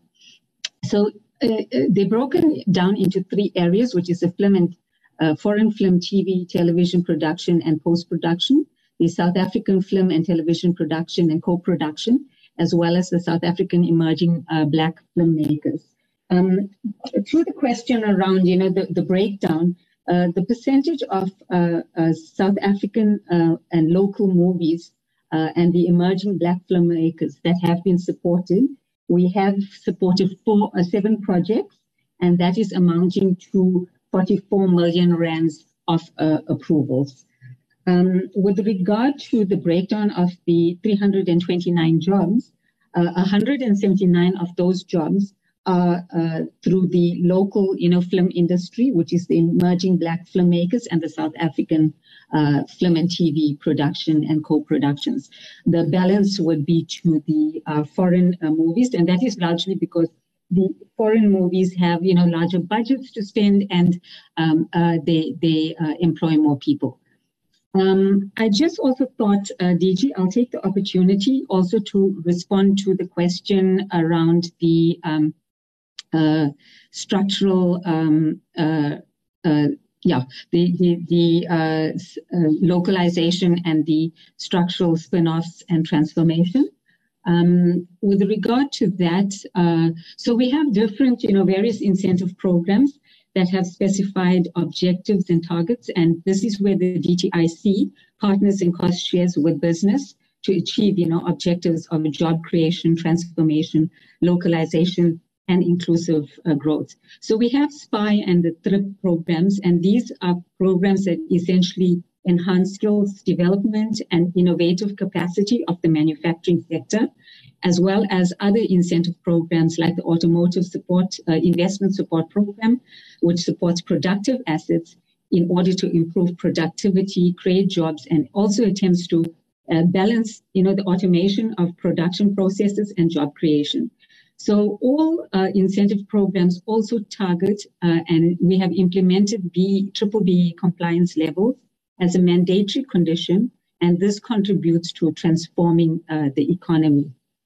What I would like to also emphasize on is that from the projects that Program 6 has supported, we also require companies to retain jobs for the incentive period. So it is essential that for us to disburse any payments, the jobs should be there and intact. Chair, if I may, I just wanted to also touch on, the whether companies have survived the lockdown and whether companies have closed down during lockdown. So companies have survived lockdown, and we generally have an approximate 20% fallout rate. It's a general fallout rate, which is a cancellation rate, where companies may not reach the point of disbursement. So they get an approval, but they may not reach a point where the project will actually be established, and they basically fall off the incentive board. So, or you would find that there are companies that would actually establish, but later on may not continue their operations. So that is ranging between a 20%. So companies during the lockdown have survived, but there are various reasons why companies would actually not remain on our books. And that could be, they request, they delay their start of production dates because of, they're not in a position to reach financial closure.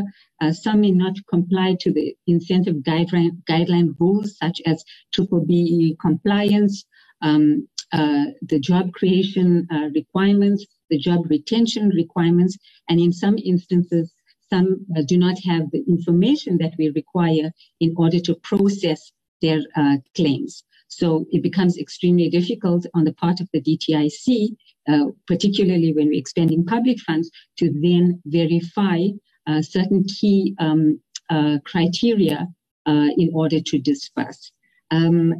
Thank you, Chair, and thank you, DG. Thank you, DG. Is there any other person who must respond? I'm just very aware of time. We're running slightly over time. So we can conclude at this point. Thank you so much. Thank you.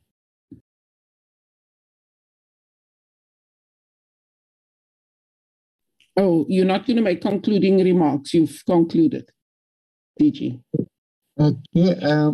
From the department side, I think the questions that were raised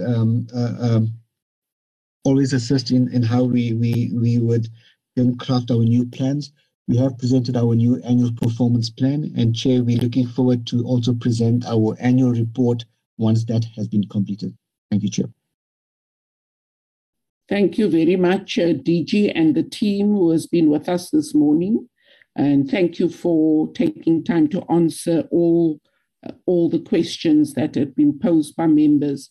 But I'm sure if there is anything that has not been answered, members will receive a response via in writing. But as far as I can see, you have covered most of the comments and questions that the members had.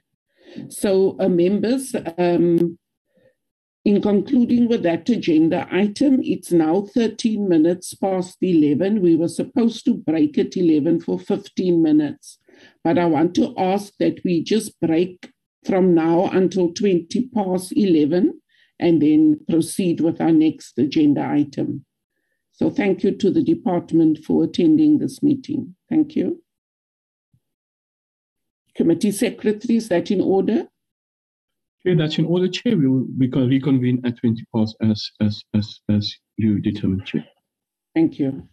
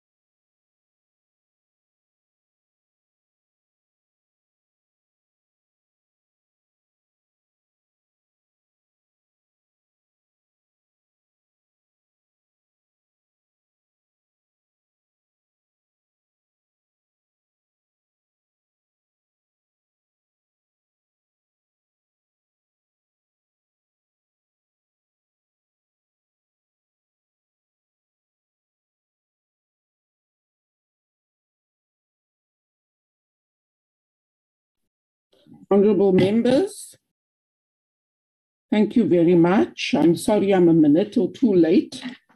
We are now considering our next agenda item. At our committee meeting on the 17th of May 2022, the Secretariat, with the support of the Parliamentary Legal Services Office, provided options to the committee on how it could proceed in considering the referral of the committee's report on the appointment of the chairperson of the board of the Lotteries Commission by the National Assembly. The committee resolved that the two options presented by the Secretariat and the Parliamentary Legal Advisor on the report on the appointment of the NLC Chairperson be considered by the party caucuses, and parties present their positions on the matter at today's committee meeting. The purpose of today's meeting is... I don't know if it's me alone. I can't. We can hear you, Chair. Okay, I think you must just move around to improve your network reception, Honourable Tswaku. The purpose of today's meeting is therefore to afford political parties an opportunity to express their views on each option and for the committee to take a decision in this regard.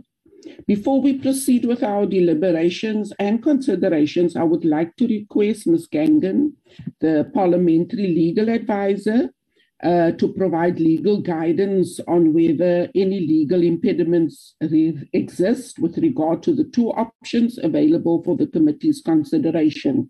But can I just first ask... Sorry, Chair, I don't know if it's me alone. Yes, it is you alone, Honourable Tswaku, so you need to move to where your reception is better. Other members have confirmed. I note your hand, Honourable Mbuyani. I'm sorry, Chair, but you are breaking. Honourable Tswaku, I think I must ask the committee secretariat to deal with Honourable Tswaku because it is his reception.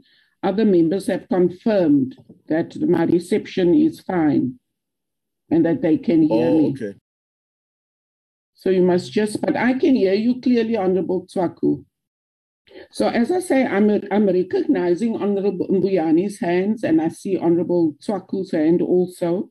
But let me first just ask the committee secretary to take us back to the referral back of the report, and then I'll hand over to Honourable Gangan, and then I'll take Honourable Mbuyani, Honourable Tswaku, and Honourable Cuthbert in that order. Thank you.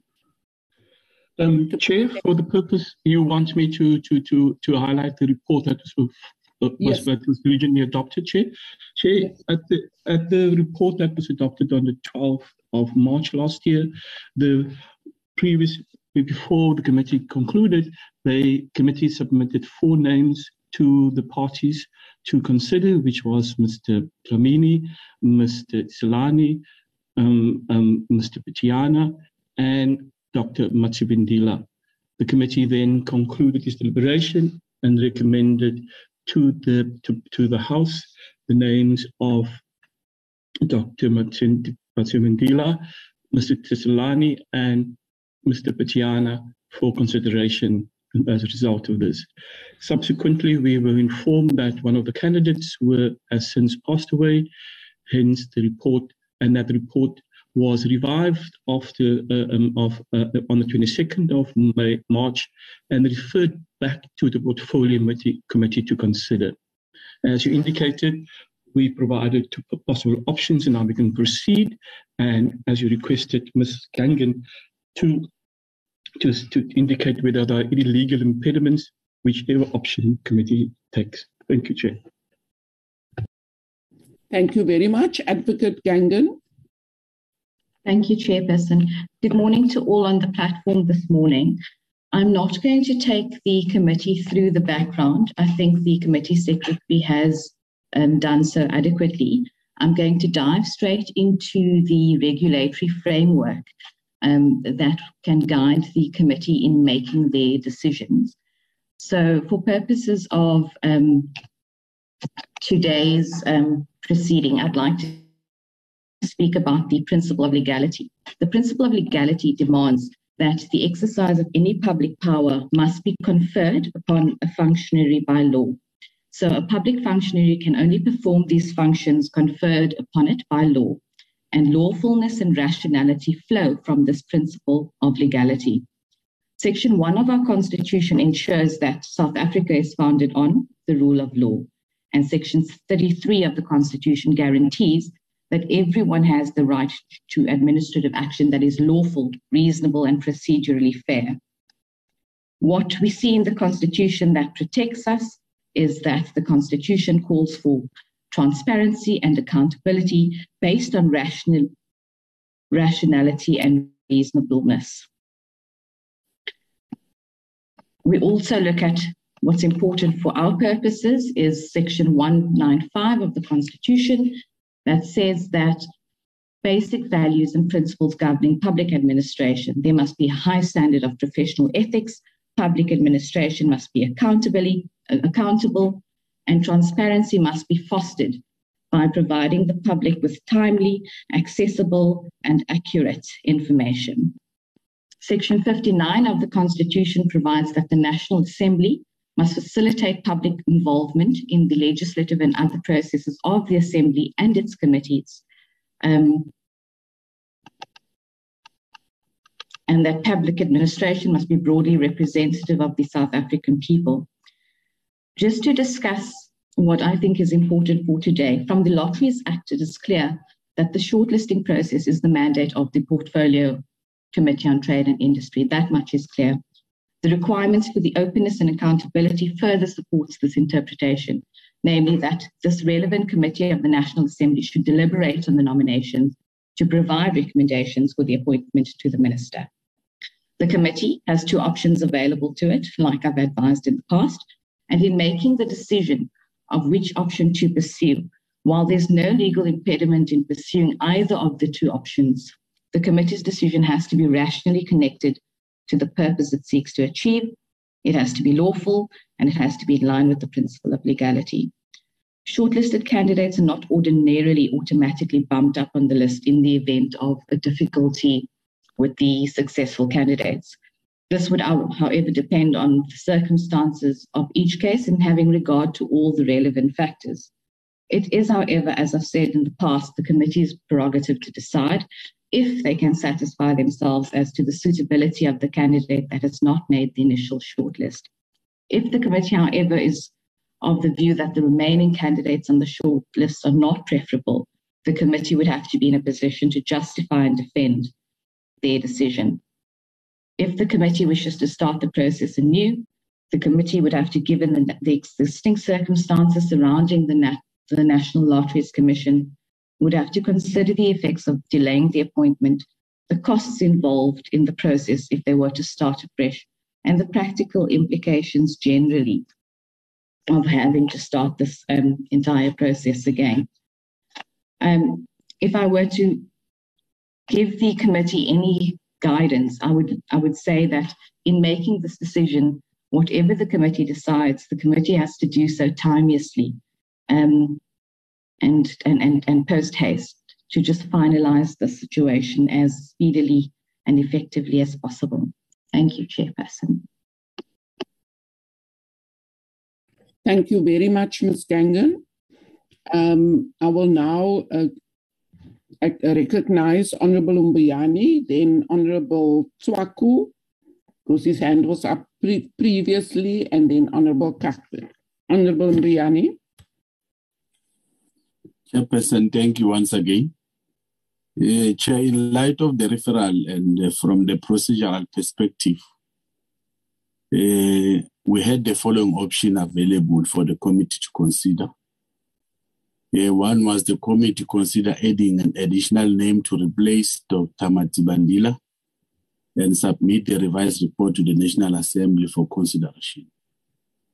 The other one was the committee, having considered the above developments since the initial report was published, resolved to inform the National Assembly to intervene and write to the minister to request him to start afresh the process.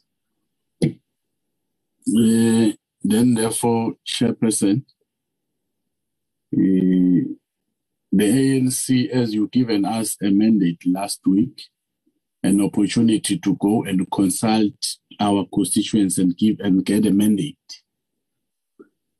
The ANC is of the view that the stability of the National Lottery Commission is paramount important for the transformation of the society.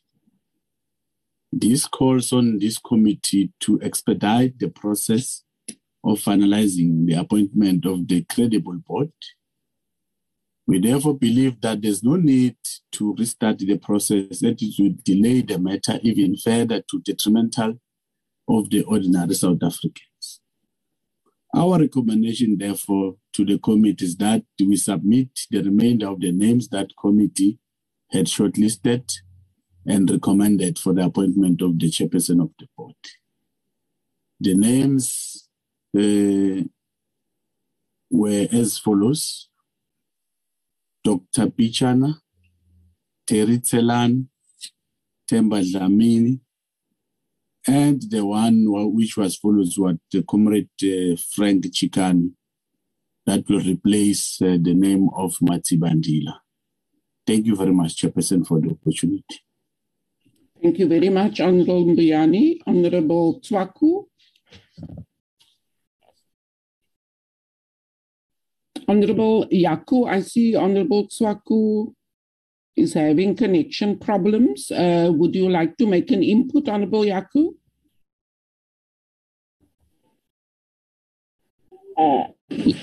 Hi, Chair, can you hear me? Very clearly, thank you. Proceed. Okay. Yeah. So, unfortunately, I wasn't there in the last meeting. As you know, I've moved to another portfolio committee. However, I do think that the process must continue and the process must be expedited as soon as possible if you want to see change in the NLC. So, I am in support of the names. You know that the EFF is fully behind the name of Mr. Terry Tserane. So, so that's my submission. Unless Honorable Tswaku, when he's able to come back in, the conductor can just come in and maybe add a bit more. Thank you very much, Honorable Yaku. Honorable Cuthbert. Thanks very much, Chair. Can I carry on? Yes, please carry on. Honorable Tswaku, I will come back to you. I've already given the floor to Honorable Cuthbert. Thanks very much, Chair. So just to continue, we are in agreement that there must be a name that is added. However, there's one difference that we do have with Mr. Mbuyane, and that's just a procedural difference.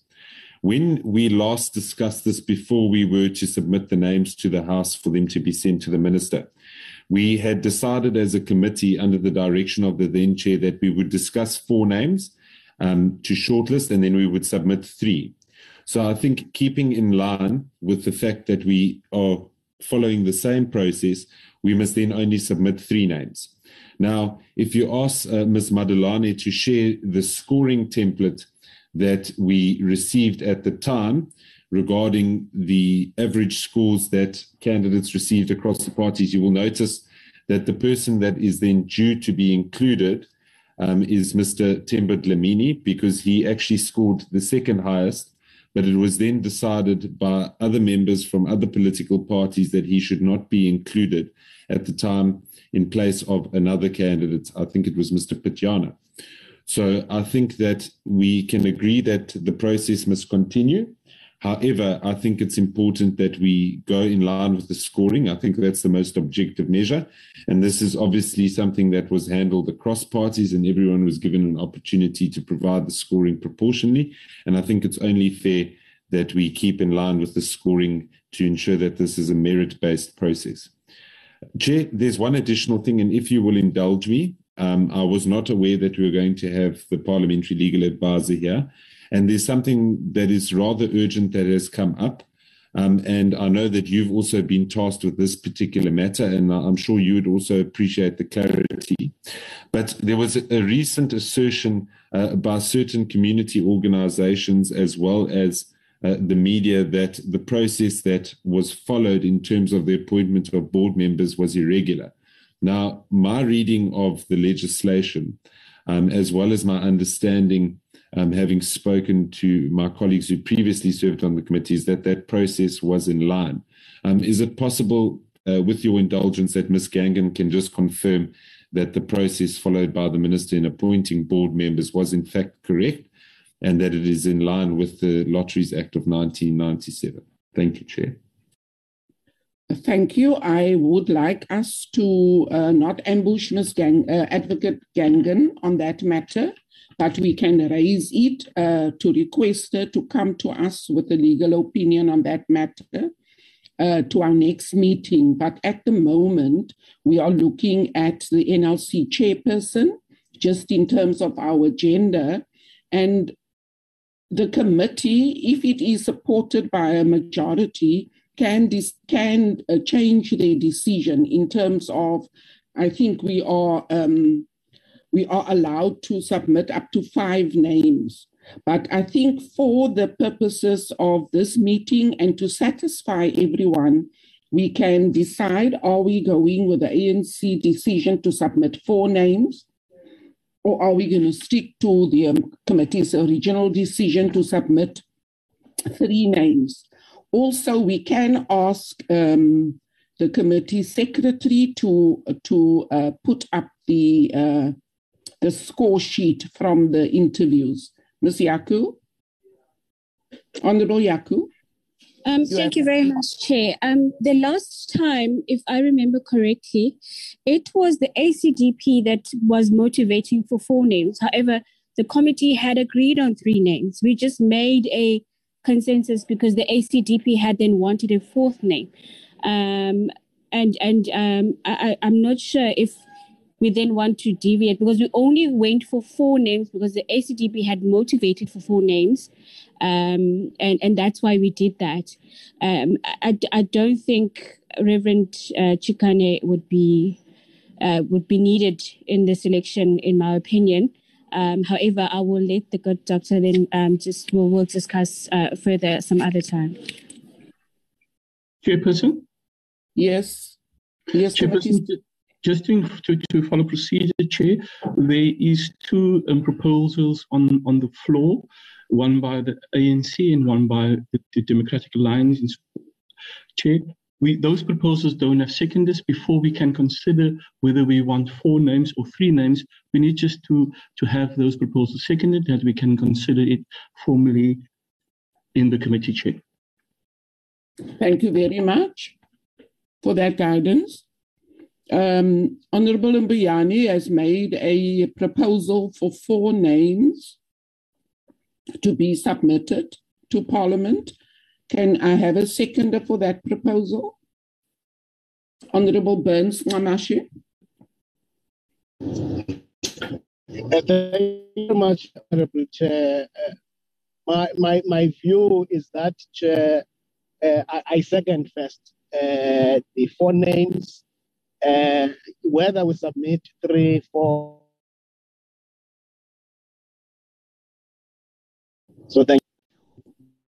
We lost you a bit. What you are seconding the proposal for 4? I'm seconding the 4 names.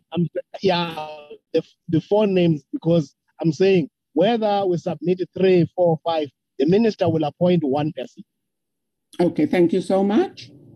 Then we have our second proposal on the table. Thank you. Is for the retention for us to retain our previous decision to submit 3 names. Can I just have a seconder for that proposal?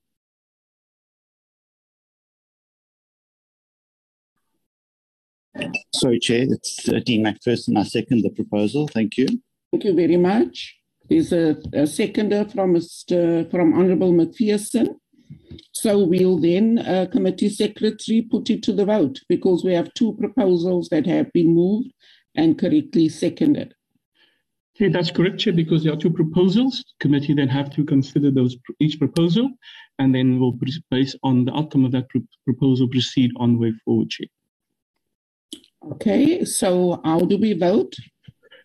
Chair, we will then I would suggest we put the first proposal by the African National Congress before the committee for its consideration, and then we'll put the second proposal after that, Chair. Thank you. So can we then ask you to go through the list of members present in this meeting? And those who obviously have voting rights, which excludes, I think, Honorable Yaku. That's correct, Chair. All members are present and all members have a vote. So I'll call the names of each member. Then we'll, on the first proposal, Chair, and we'll go from there. May I start, Chair? Yes, proceed. Mr. Mbayani. Thank you, Chairperson. I vote for the 4 names to be appointed. Ms. Mwatse. Thank you, Chairperson. I vote for the 4 names to be appointed. Mr. Benson Ngamashe. Ngosihlalo, 4 names to be submitted. Mr. Mulder.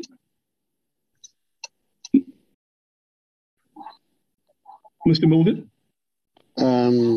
Chairperson, the Freedom Front will abstain from voting. Mr. McPherson.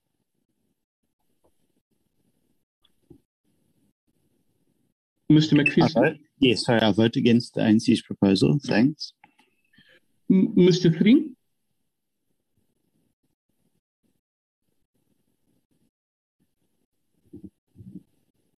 Mr. Thring. He's not on the platform at the moment, Chair. Mr. Cuthbert. I vote in favour of submitting 3 names, Chair. No, I think the vote is for the first proposal. Well, I vote against that one. Against, yes. Okay, thank you. Ms. Mutahum. Thanks, Chairperson. I vote for 4 names to be submitted. Mr. Tswaku. I abstain. The EFF abstains. Mr. Malamatia. I vote for 4 names to be submitted. And Chairperson, you also have a vote, Chair? I vote in support of the proposal, the first proposal. Chair, the outcome of for the first matter is we have 6 votes in favour of submitting 4 names. We have 2 votes against submitting 4 names, and we have 2 abstentions, Chair. Chair, as a result of that, we can put the other matter before the committee of those who are in favour of the 3, submitting only 3 names.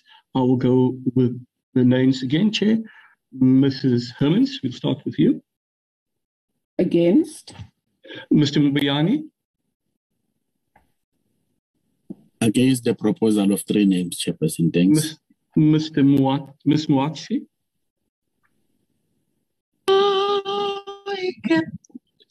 Thank you, Chairperson. I vote against. What was that? Mr. Mulder. I vote for the 3 names, Chair. Mr. McPherson.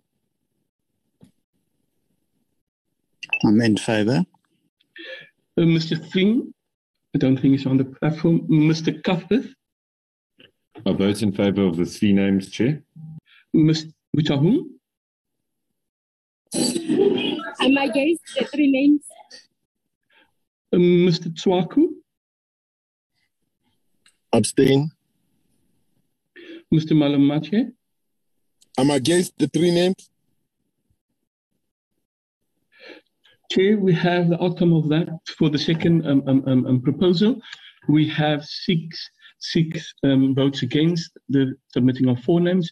We have 3 names in favour of that proposal, and we have 1 abstention. Chair, the first proposal has the majority votes that the committee submit 4 names to the House for recommendation to the Minister of Trade in competition regarding the appointment of the chairperson of the board of the National Truth Commission, Chair. Can I just check, Honourable Burns Ngqamashi, do you have a follow-up question? Oh, thank you very much, Honourable Chair. It's just that on the second round, I didn't hear my name being mentioned by you did the secretary. Oh, okay. Just for the record, give us on the second option. Mr. Burns Ngqamashi? Obviously, I will vote against 3. Okay. Thanks. Okay, thank you. Chair, we then have, as indicated, that the majority, the first proposal to submit 4 names has the majority vote, Chair. So we'll then proceed in light of that, Chair. Then Ms. Yaku raised the hand, Chair.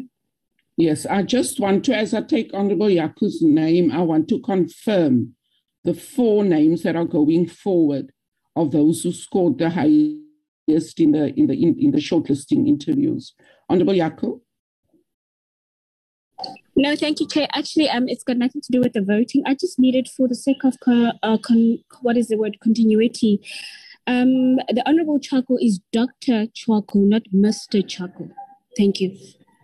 Oh, okay. When I spoke to him on our oversight, he said he was busy. So I didn't know his doctorate has been confirmed. And our apologies, Dr. Tswaku. We'll correct this going forward. Congratulations, by the way. We are very proud of Chairperson. young intellectuals. Chair, we were also not aware, Chair, but congratulations on Dr. Tswaku. We will formally, going forward, address him as Dr. Tswaku. Chair, you wanted, there was a request, if I'm correct, that you want the scoring to be shared, Chair? Yes, please. Okay, we will ask the scoring to be shared. Just go through the top 4. The top 4 names, Chair, was Mr. Terry Salani with a total of 90, Mr.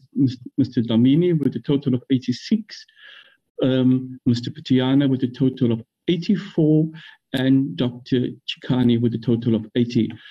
Obviously, Dr. Matsivendila, who has since passed, has a total of 85. So the top 4 has a total of 80 and above, Chair. Thank you.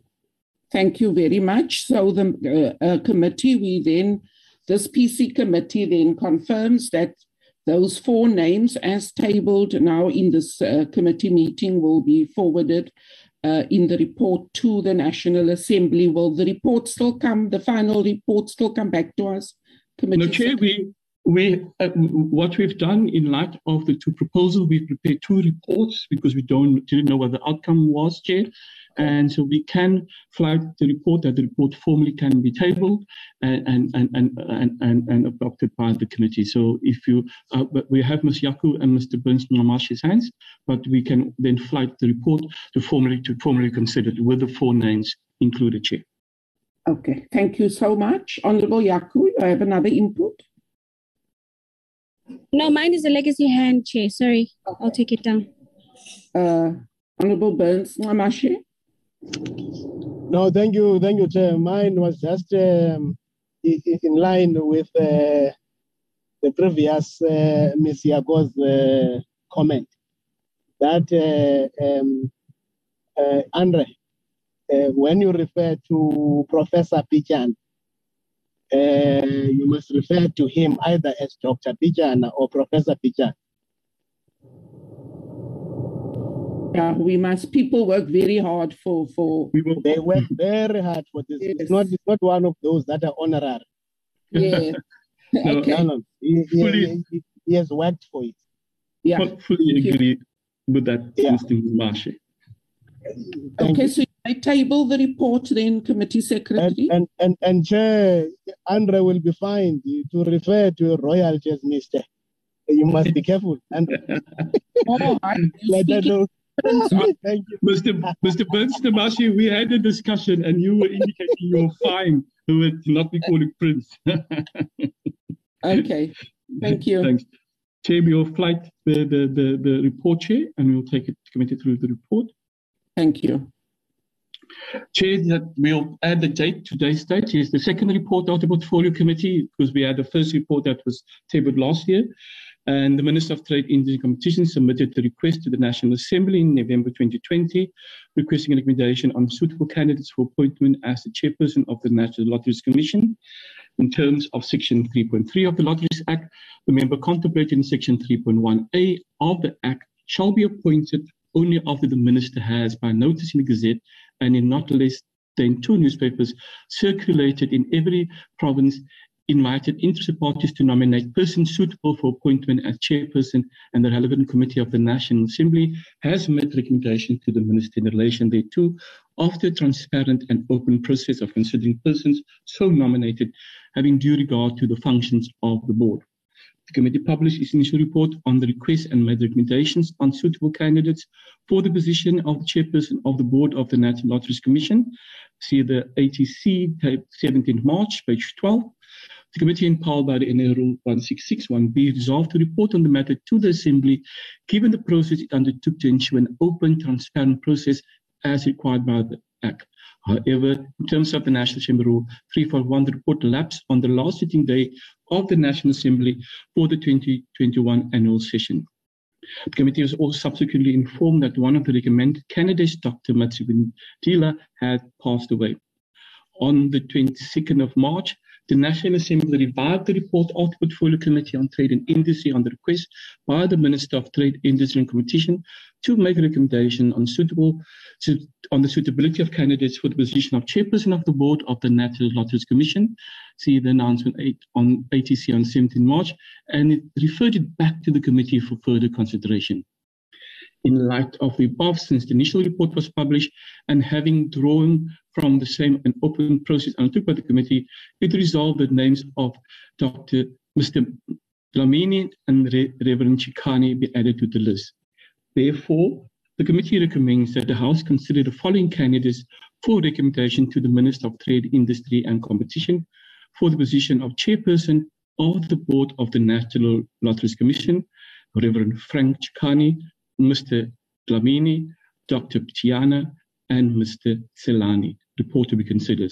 Chair, we can have a mover and a second for this proposal, Chair. Thank you very much. Portfolio Committee members, there we have the report on the decision that we have just confirmed as this Portfolio Committee. Can I, by show of hands, have a mover and a seconder for this report? Honorable Mbuyani. Chairperson, thank you very much for the opportunity. I move that we adopt the report as presented. Thank you very much. Before we move, Chair, can I ask a question? We have moved already, so now we're looking for a seconder, Dr. Twaku. But speak. No, I was just saying that, Chair, I wanted to, because this is the report of the committee. Yes. Proceed, Honorable Twaku. Oh, sorry, Dr. Twaku.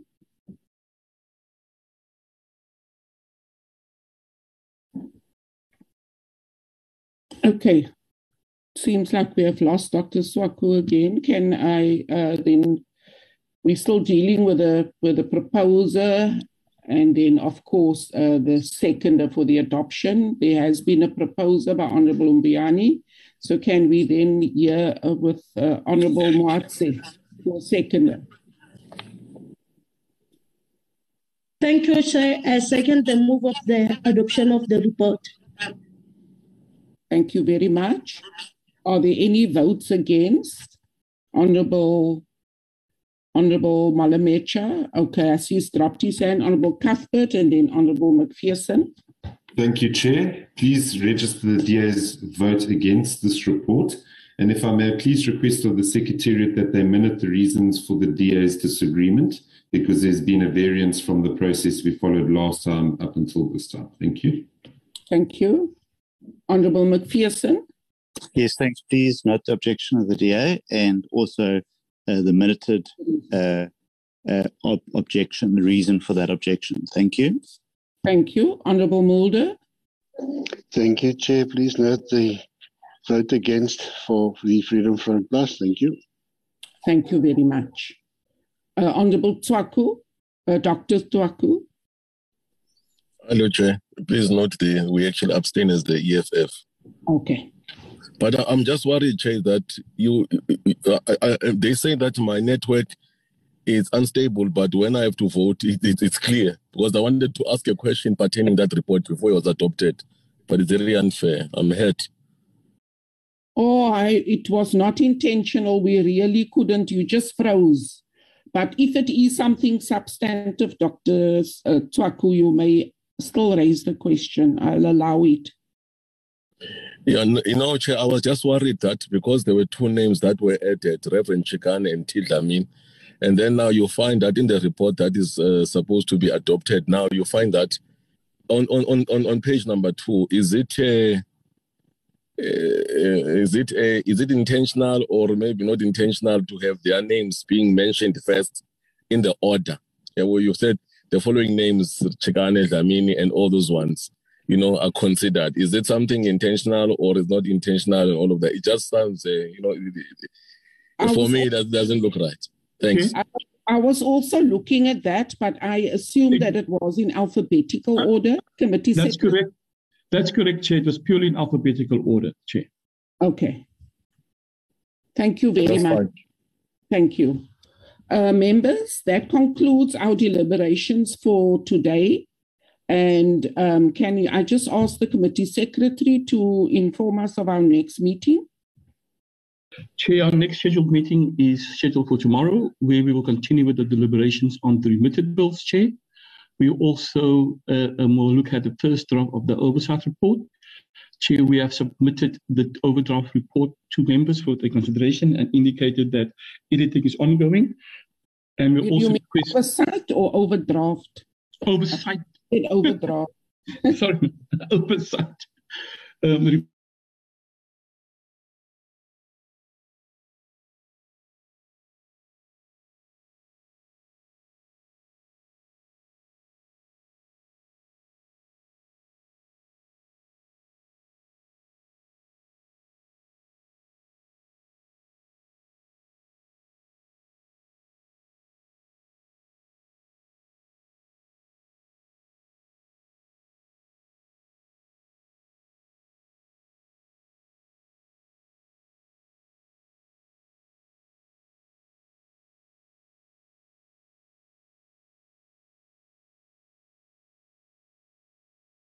Recording in progress. Have a good day further, everyone. Thank you. Goodbye. Long live Chairperson. Long live Chair. Malibongwe.